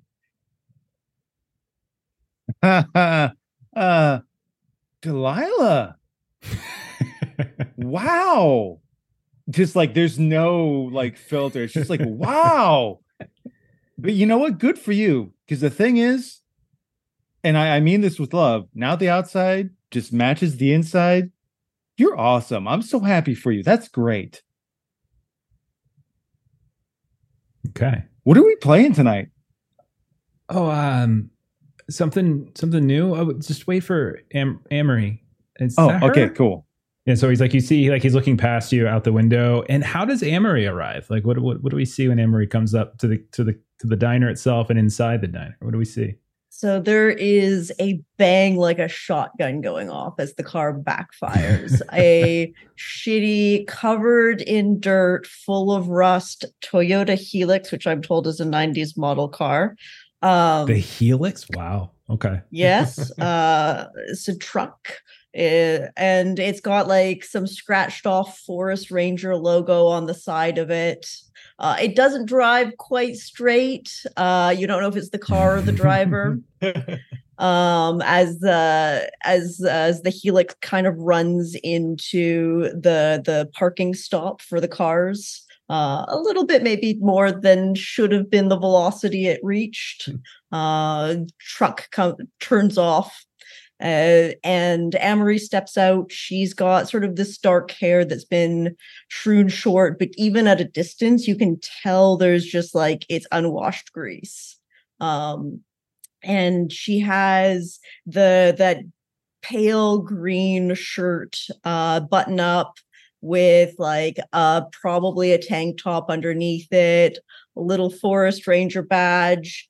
The thing that's unusual is she has, although it's maybe a warm summer night, the sleeves are all the way down, and she's using her left hand more than her right hand, as the other one. She's kind of like hiding it, a little bit ashamed. If you look closely, you can tell the skin tone is slightly off, and you can realize it's a prosthetic arm. As she kind of like tracks in dirt and leaves and the sour scent of alcohol. Okay. Do you react in a particular way to anyone, or is it just kind of everyone kind of gets the same like assembly line greeting? She kind of is a bit shut down, rolled in on herself. The opposite of how Delilah now walks with more confidence and assuredness. Amory rolls in on herself, and she kind of like, hey all, it's good to see you all. I guess we're playing.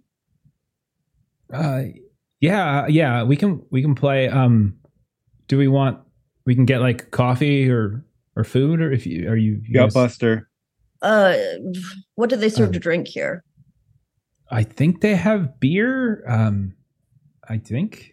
Yeah, they have beer. They have to have beer, right? Oh, they totally do. Okay, so Gutbuster, what, 2 pitchers, 3 pitchers? Yeah. I'll stick with coffee there, Sean. I don't drink. Perfect. Okay, Gutbuster, 2 pitchers, 2 coffees. Sure. Okay. Yeah. Okay, I got it. Thanks. And so we'll kind of cue a montage at this point of us like drinking, eating, awkward pre-game conversation here and there, kind of looking, see if Chad shows up or not, maybe reminiscing about Steven. We'd like do a somewhat half-hearted, but not with a lack of earnestness, like toast to him, or, it's just this sort of montage of memories we might have of him, something like that. Oh my God. Do you remember whenever he wanted to play The Mountain in L5R and he had nothing, like he had that 20-page backstory? No one read that. Yeah. I read it. You did? I tried. I read every backstory you guys ever gave me. Like every. I gotta say, Billy, I'm sorry that you had to read through that backstory, and then I stuck that knife in his character's ear in the first session, but I just couldn't take it anymore. Honestly, from what I read in the backstory, it was pretty deserved. He was not a good person and probably deserved that. So he had it coming, really. Yeah. I will say, like, at the time, like, it felt weird to like have a player kill another player's character. Yeah. And so maybe I wasn't very supportive at the time, but like, I will admit now, it was kind of funny. He was only supposed to be in it for like one session. It was a temporary. He wasn't even going to be in the whole campaign. And he gives me a 20-page backstory for a character that he's only going to play like one time. And yeah, I don't know. He wasn't really even mad about it afterwards, I don't think. So then he kind of guilted me, and then I had to put him in the other games. And now, for like years, I just couldn't get rid of him at that point. I don't know. So we kind of go around for a bit. We'll say like that, we talk for a bit. Clock continues to tick. Chad still doesn't show up. At a certain point, we'll say maybe an hour passes, and we'll say Billy kind of reaches under at this point. As maybe there's a lull in the conversation. Everyone, it gets that point where we've like all of the arsenal of conversation we might have come prepared with has started to die off, and so Billy will kind of reach down. And he'll pull, I'll pull up, this JanSport backpack, and I don't know what did we think our main game was when we were in teen. Do we just want to say D&D? Do we want to say something more specific? We just say second edition. Let's just say second edition. Yeah. Easy. It was the classic back then. Especially since Amory specifically said something about preferring fantasy and didn't like how Chad kept putting. Okay. Yeah. And so you see, so Billy starts opening this JanSport. Do you guys realize, by the way, that this JanSport is the same one from when he was a teenager? Like it's stitched together. You can see that Billy most likely has been the one to do this, and he has patched it up here and there. But it's got familiar old stains. It's faded as much as can be. But he pulls this out, and he starts kind of pulling a few materials out. And he's like, "Okay, I know I said we were going to do second edition again. I know, but I mean, honestly, those rules are so outdated, and I didn't really have the energy to just go through them again. Like, I mean, game design honestly has gotten so much better in the time. I don't know how I ever ran these old modules, to be honest, but whatever. It's not important.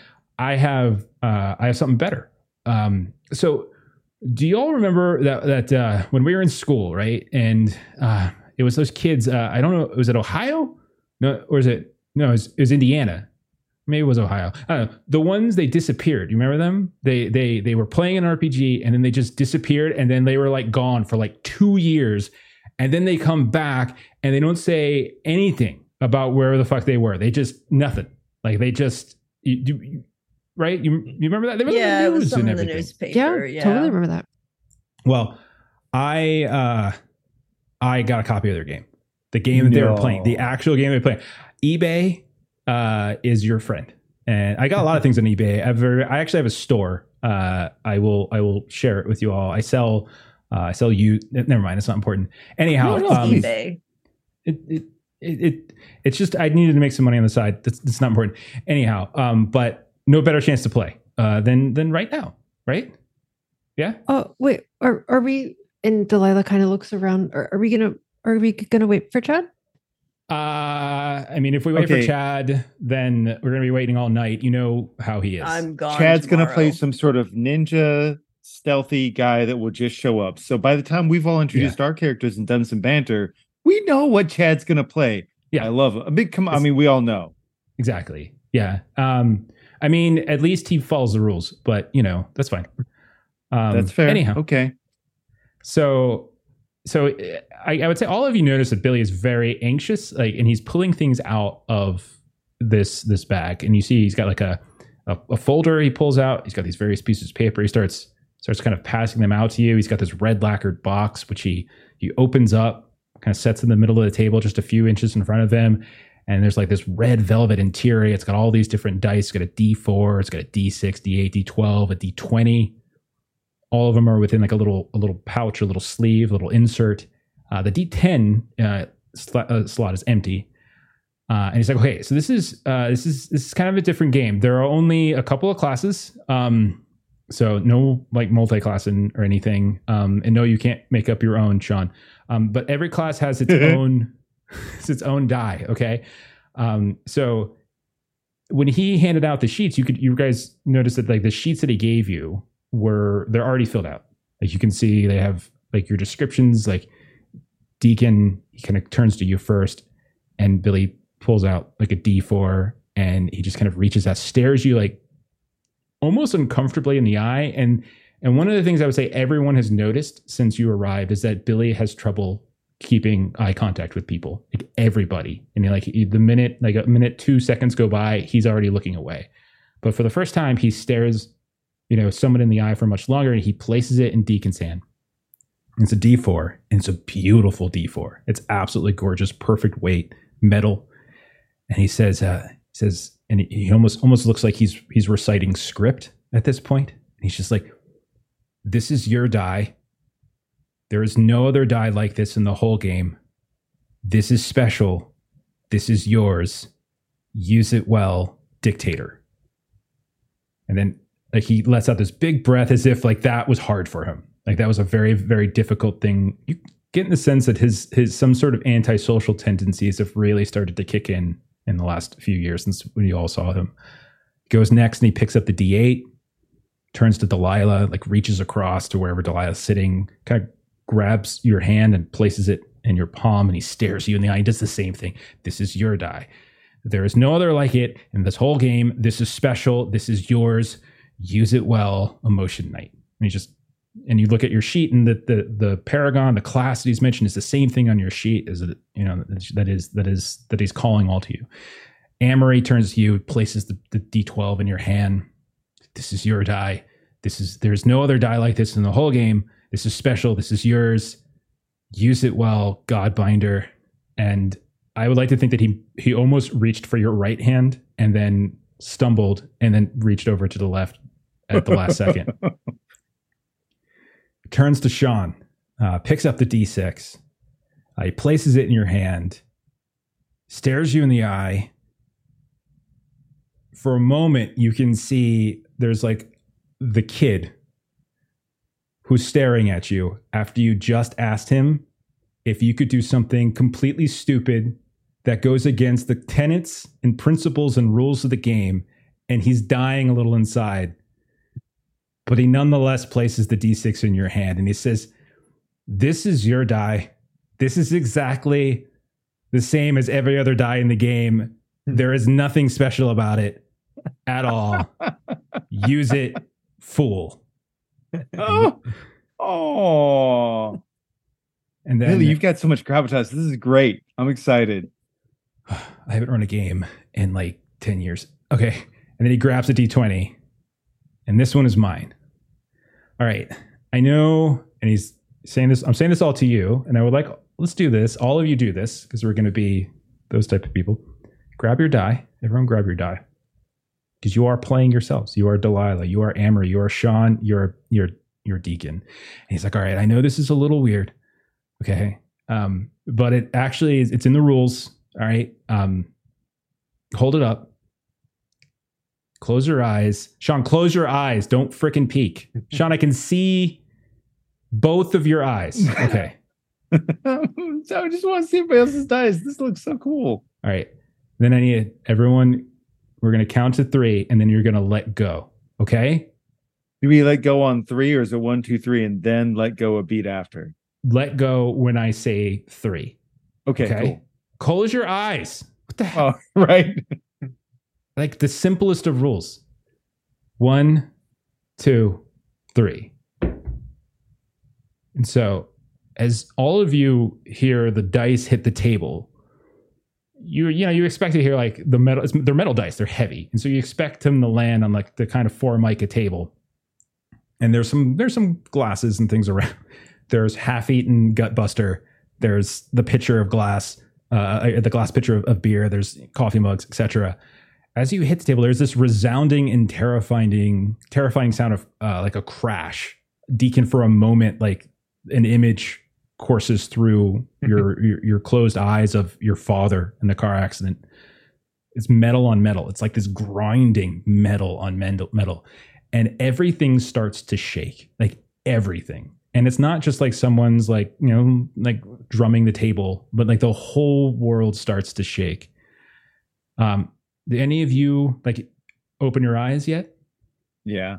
I figured Sean would. All of you open Deacon up. would have opened his eyes, yeah. Oh yeah. You look around. You don't see anything. It's just bright white light. Everything is just this bright, terrifying white light. Your eyes almost burn from having them open so much. After a moment, as that grinding metal sound was just this cacophony, the bright light is blinding. You can barely hear, you can barely see. That metal on metal sound starts to fade. The shaking settles, and this bright white light starts to dim a little bit. And you can see again. You can hear again. And when you look around, you are in your You're certainly in the diner. You are in Mom's kitchen. But it doesn't take long for any of you. Deacon, you're very perceptive, so maybe you notice it first, but the rest of you, like within a heartbeat after. Something is very wrong. There's just this perception. Amory, you probably can just feel it in some way. The light is too bright in here. Like the light coming from overhead, the light coming from behind the counter. You look out the window and the images, it almost looks like the rain, that sort of light rain slick parking lot. Like there's no motion at all out there. Like the raindrops are mid-flight right outside your window. Was a little coursing of water as it dripped down the pane, and it's frozen. And as you're looking around, you notice as well that there are no other customers in here. Now, Mom's Kitchen has never really had many folks to begin with, but there were a couple folks when you came in here. A couple teenagers here, trucker there, that kind of thing. But you look around and you notice there are no other customers sitting at the tables or on the counters or any of the booths. And then you watch really strangely as like the servers and the cooks, like you can see them moving still. They're here, but all of them are moving backwards, like something out of Twin Peaks. They're just sort of moving slowly and sort of, in some ways, sort of shifting, like really these in an angular fashion. You hear the sound of a tick as they do so. And as you continue to look around, you hear like this tinny laughter. Like all of you are some of you are looking out the window, I'm presuming. Some of you are probably looking at these people that are walking past. Some of you are trying to see where the hell did everybody go. You hear this tinny laughter. And you realize it's coming from your own booth. And where Billy was sitting just a moment ago, and he made sure he was sitting in between you all. He was at the perfect middle point of this booth. And two of you were on his right, two of you were on his left. And so as your heads turn, you now see a man made of metal and rust and grayed skin. And you can see that part of that metal is actually moving and functioning. You can see that there are gears twisting and turning, like these old, almost steampunk-like. You can see that there are these tubes that are moving here and there. Around this figure's head is something like these metal spikes sticking up, much like a crown. And it's an image that actually seems very, very familiar to you. But before you're able to kind of really say anything, that tinny voice speaks. You see this mouth move. You can hear the sound of like grinding metal as he does. And you just hear, it worked. I can't believe it worked. And then, just like that, he disappears in front of you. There's this tuft of rust and shaved metal that just falls down onto the counter, falls down onto the booth, and you all are standing there looking at each other. The four of you are still here. The table has your food, has your drink, has wherever it is your dice fell on the table as well. And you're staring at each other. What do you do? What the hell just happened? What drugs did we just take? I was about to ask the same question. Did somebody lace the pitcher? Clearly. Listen, it was great seeing you all again. And that's all he says. And then Deacon turns around and makes his way towards the diner door, but feeling for the keys for his car. You have your keys in your pocket. They're there. You can see your car out in the parking lot. You go in, you reach the door. As you put your hand down on the door to push it open, the handle's not there. It is. You realize that your hand just pressed against a flat piece of glass or wall, and as you start moving your hand up and down, you realize it's just a flat wall. The dimensions of the handle, the door itself, the open side, it's all been painted on.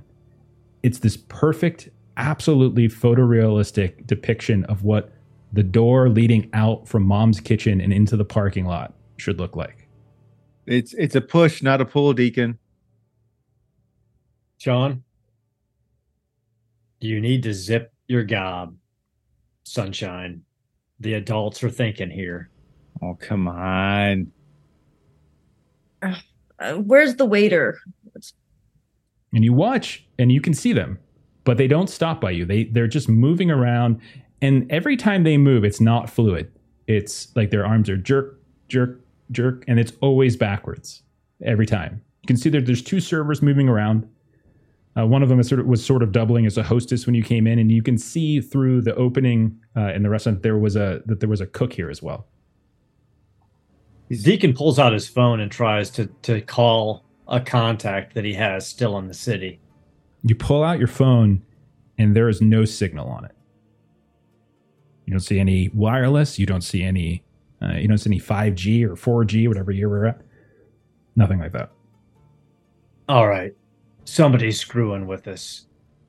What is it that you all do these days? Because somebody, I think you may be right, has dosed us.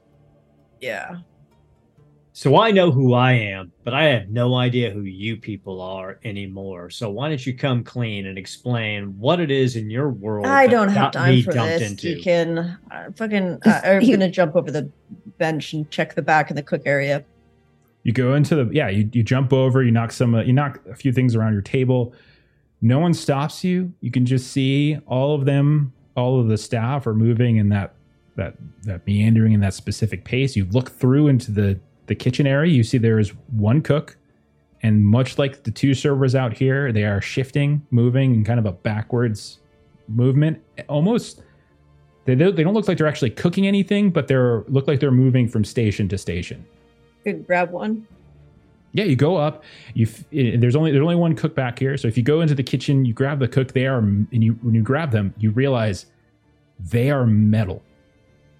They are shifting and moving very jerkily. They are thick and they are heavy metal. And you realize they have been painted as well, like a near perfect painting.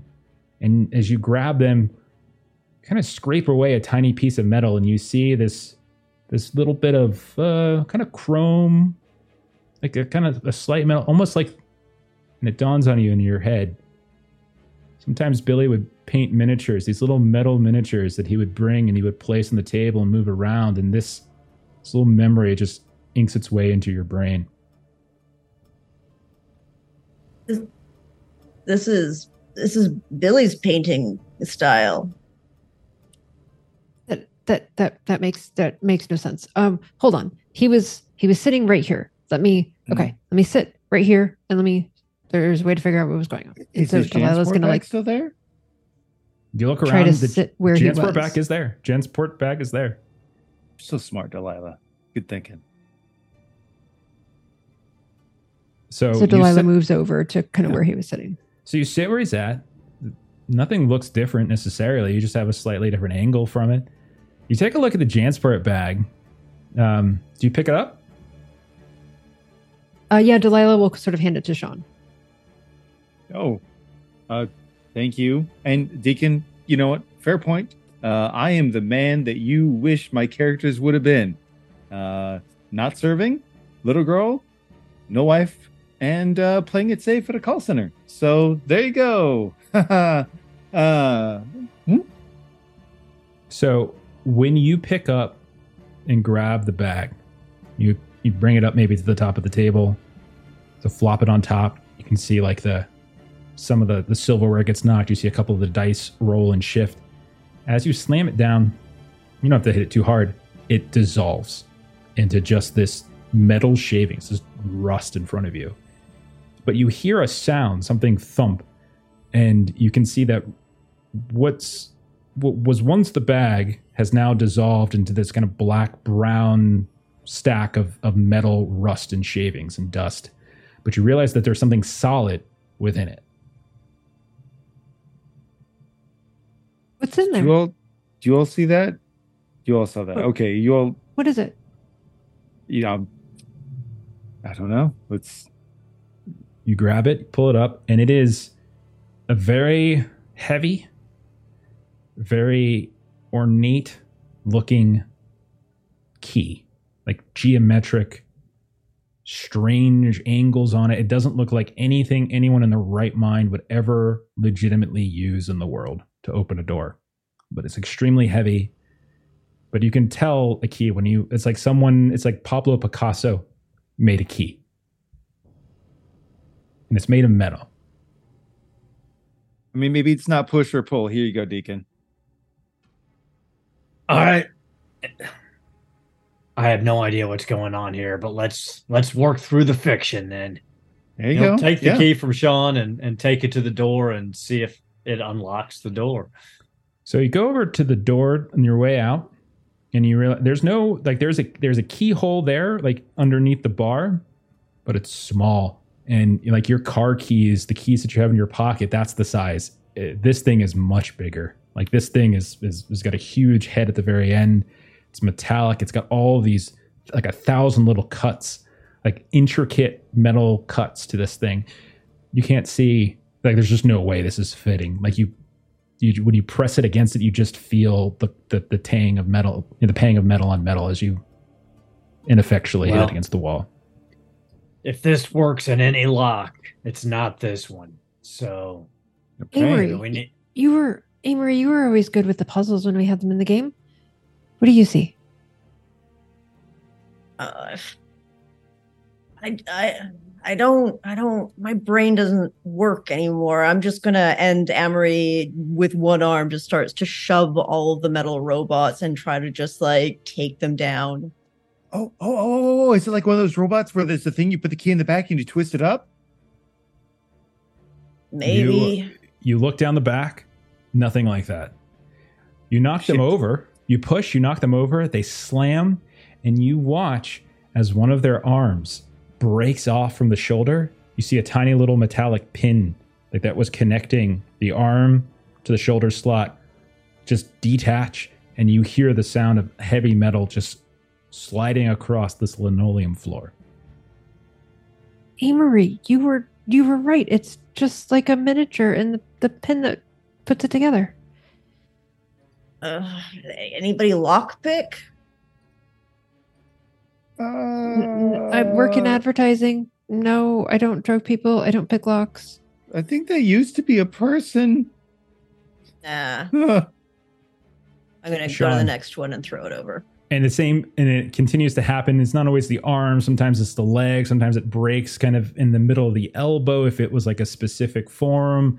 And very much you're getting the feeling like I don't know how much Amory did this when she was younger, whether she pieced together and painted or whether, but you can tell it almost looks like these are metal miniatures that have very limited movement. And every time you knock them over, they don't shatter into like 1,000 pieces, but they break apart at the joints at where they're connected every single time.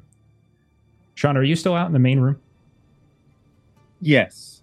Sean, you hear a pounding, like this pound, and it sounds pound might be an overstatement. It sounds more like someone's knocking. Like you hear like knocking, like knuckles on glass. Hello? Chad? No response. Hello? Billy? Maybe. Billy? Nevermore? Deacon, you hear the same kind of rapping start coming from the front door. You look through the door, it is empty. Like the paint over top of this has painted a scenery that's perfect photorealistic view. You hear the knocking as if there's somebody on the other side of the door. Sean, you start realizing it's from the window where your corner booth is. Okay. Oh, it's the window. I'm just going to go straight to the window. Okay. Just get my face right up to it. And as you get your face right up to it, almost like you're kind of looking out, you see a face just suddenly appear. You can see one half of it look like this gray brown skin that has just been scraped and torn down. These huge fissures running through the skin, the flesh. You can see bone underneath. The eye is this milky, discolored white. You can see the other half has this big metal plate, and there's this little small movable part that seems to be twisting and turning inexplicably. It looks, their mouth opens, and you see these sharpened black teeth. And there's something about this, first of all, that is terrifying to look at. It looks like something out of a horror movie. But on the other hand, as your eyes, as you start pulling back a bit, you get a slightly bigger view, and you see there's a Letterman's jacket. It's tarnished, it's ripped up, and you can see that it looks exactly like the Letterman's jacket that you have somewhere at home in your closet, tucked underneath your bed. You see a name, actually, partially stenciled in. It's a name, Caleb. And you just hear, and then in between that growl, something else is just whispered to you. Something that makes you, like something from your past, something that just makes you, Sean, feel small and young and powerless. What is it that they say, Sean? What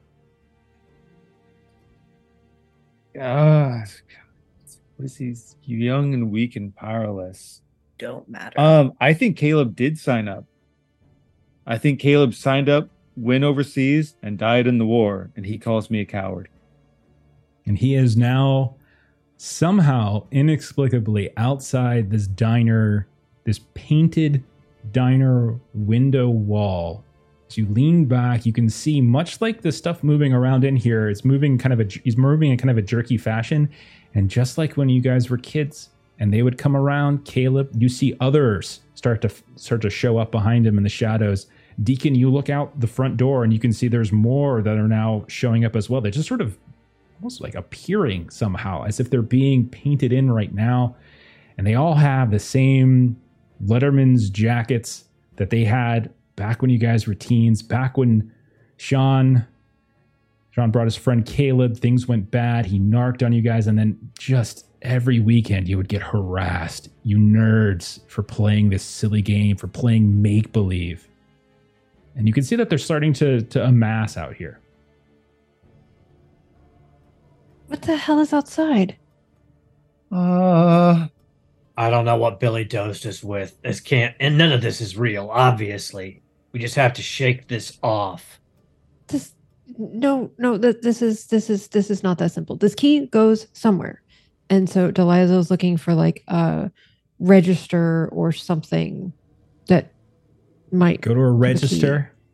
Does not even close to being the right size. This is the absolute wrong size. Sean and Deacon, I'll say Delilah too, as all of you are in the front. I know Amory was last in the kitchen. All of you notice, by the way, as you're looking around, you're yelling at one another. You watch as either from the ground where they have been knocked down from Amory jumping or Sean like panic pulling back from the window, or if they're still on top of the table itself, you see all of your dice have started to hover off the ground or off the table, 3 inches, 4 inches. You can see them spinning on their own. You can see the numberings themselves are kind of glowing in some way.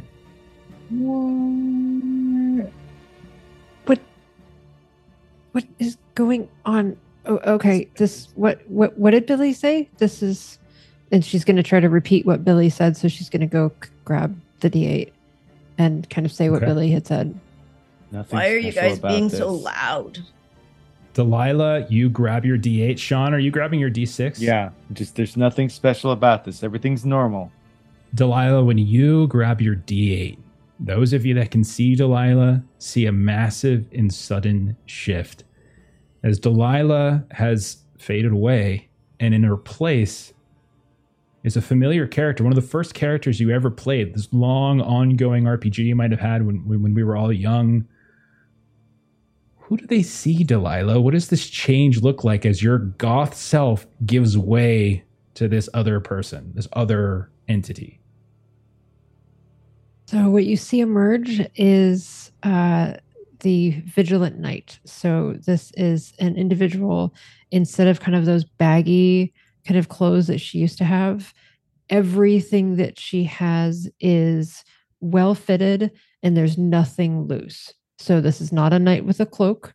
This is a knight that just has kind of the leather pants, leather top. Anything that's laced is tucked in. Her head is shaved. She has no kind of hair flowing, no cloak flowing. Everything is very tight. Nothing is kind of not out of place. On her left arm, you see this very shiny metallic looking bracer that is kind of the top of her arm and the bottom of her arm. And you see that she kind of almost immediately starts kind of looking in the reflective surface. Sean, as you grab your D6, the exact same thing happens to you as you undergo this immediate, this flamboyant, this bright and loud transformation. Into what, Sean, or who? What does Sean look like after he grabs his die? Sean's going to very much go on the opposite side of the spectrum of what Delilah went with, because like his character that he played in every single system you've ever played was Tristan Wade, gentleman adventurer. He stands about 2 inches taller than Sean actually does. He's got an outfit of nothing but garish extravagance. It's sea green with a purple high collar and a billowing cloak, a rapier at his side, and almost Final Fantasy style, like too many belts to the point they don't make sense, with a splash of 90s comics Rob Liefeld with all the pouches, where he just has everything all the time on him. And just this giant ear-to-ear shit-eating grin and perfect coiffed hair with a little spit curl. So as Delilah, you shift, you turn, you see it happen.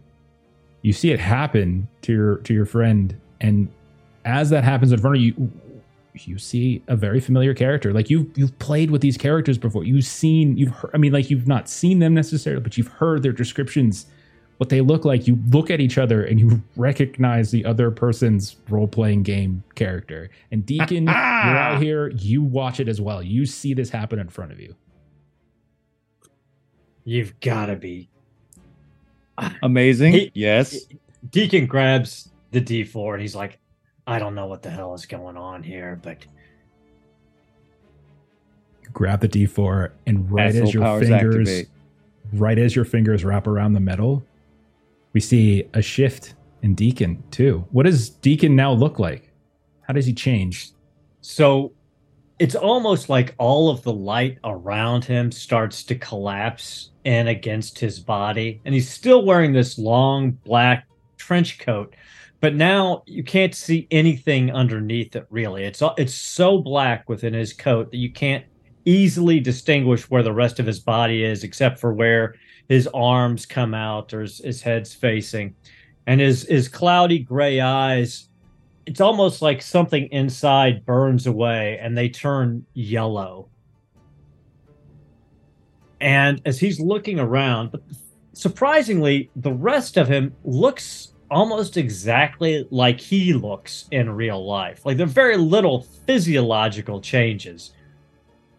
But when he holds his hands up, all the fingertips down past the first and second knuckle on all of his fingers are black, almost like the tar has dripped down his fingers. And when he smiles at everybody, it's the coldest smile you've ever seen. And it doesn't come anywhere near his eyes, but then black tears almost seem like they're forming in his eyes. And the shadows drop down his face into like a matching harlequin mask. And he just looks at everybody and goes, it's time for us to embrace what we really, really are afraid of. And Dread the assassin, who is the dictator, steps onto the stage. Amory, you knock over the last of the servers. They go shattering onto the ground, arm this way, foot that way, head tilts off. And you look over, and at some point in time while you were in the kitchen, while you were knocking all these different employees down, you look out, and apparently a cosplay convention has broken out. As you look over, and you see familiar characters that you remember from your teenage years standing in front of you. Where'd you guys get costumes in this place? What do you mean costume? This is how Diala looks. What? I thought we were looking for a keyhole. You've always been afraid to let go. It's time. Embrace that fear. Be free of it. Diala will point at the table. It's D12. Awesome. You have to try it. Your D12 is 4 or 5 inches off the table, spinning, glowing. All right, let's try this. You reach out. Amory. Get her arm back. You grab it, and Amory goes under her own transformation. What happens? What does Amory look like? What does the transformation do? So Amory, as she holds this D12, almost has this medieval cloak drape from somewhere, starting kind of in her shoulders and all the way to the ground. It's sort of a dark green. She's got suddenly this maroon scarf that comes and almost becomes a cape in the back with a hood that can come off.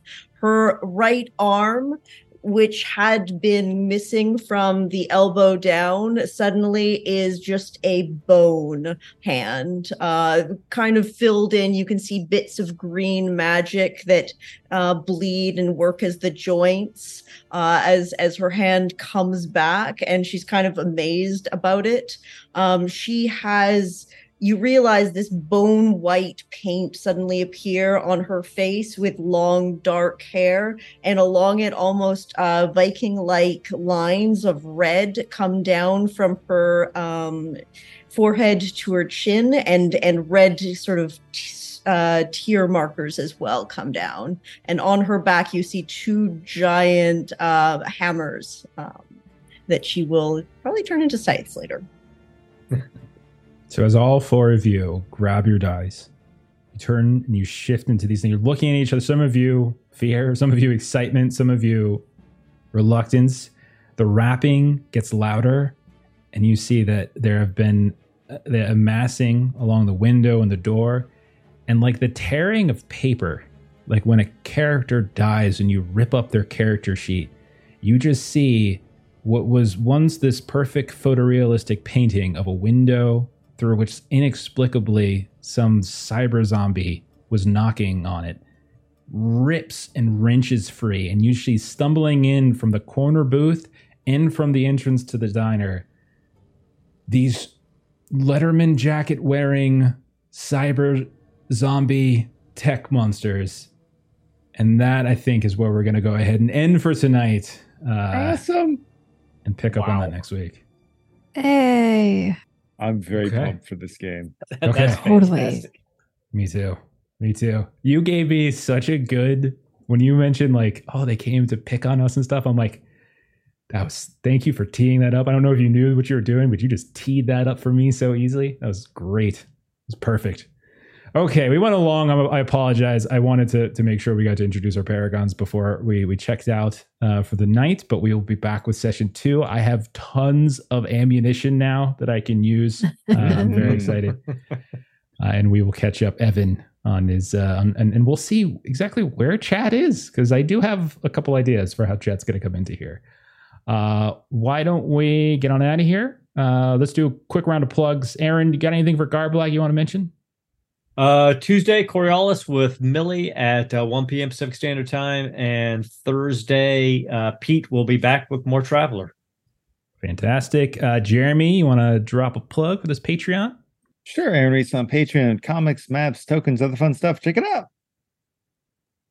All right, perfect. As for the rest of us here at Lollygaggers, we are going to... What's our next game? Tomorrow night, we're going to be playing more Black Sword Hack because Steven's afraid of Aaron and is running away. Fair.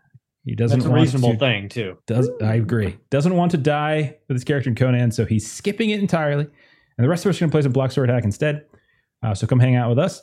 Then Saturday, we're doing our One Ring thing as per usual. Monday, we're back to Holler. You'll see Jeremy, Melissa, and I in that one. Tuesday, Stephen will suddenly grow spine and decide he wants to run Forbidden Lands. You can see all of us here, exception of Jeremy. But yeah, go ahead, follow the channel if you haven't already done so. If you're watching this later on YouTube, please subscribe. We got all sorts of games over on the Adventures in Lollygagging YouTube. We just started up a Delta Green campaign last week. Very excited about it. We got a Call of Cthulhu Horror on the Inner Express campaign going on. Mentioned Forbidden Lands already. And we've got some other cool things coming down the pike still as well. So thank you to everyone who hung out tonight and watched. Thank you to those of you who threw out some bits at the beginning. Thank you for the raid from 20 Sides to Every Story. Let's go ahead and pay it forward. I'll do a little raid and then we'll get out of here for the night. So I'm going to go ahead and put it on the end screen. Raid will pop up. Follow it. We'll see y'all later. Bye-bye.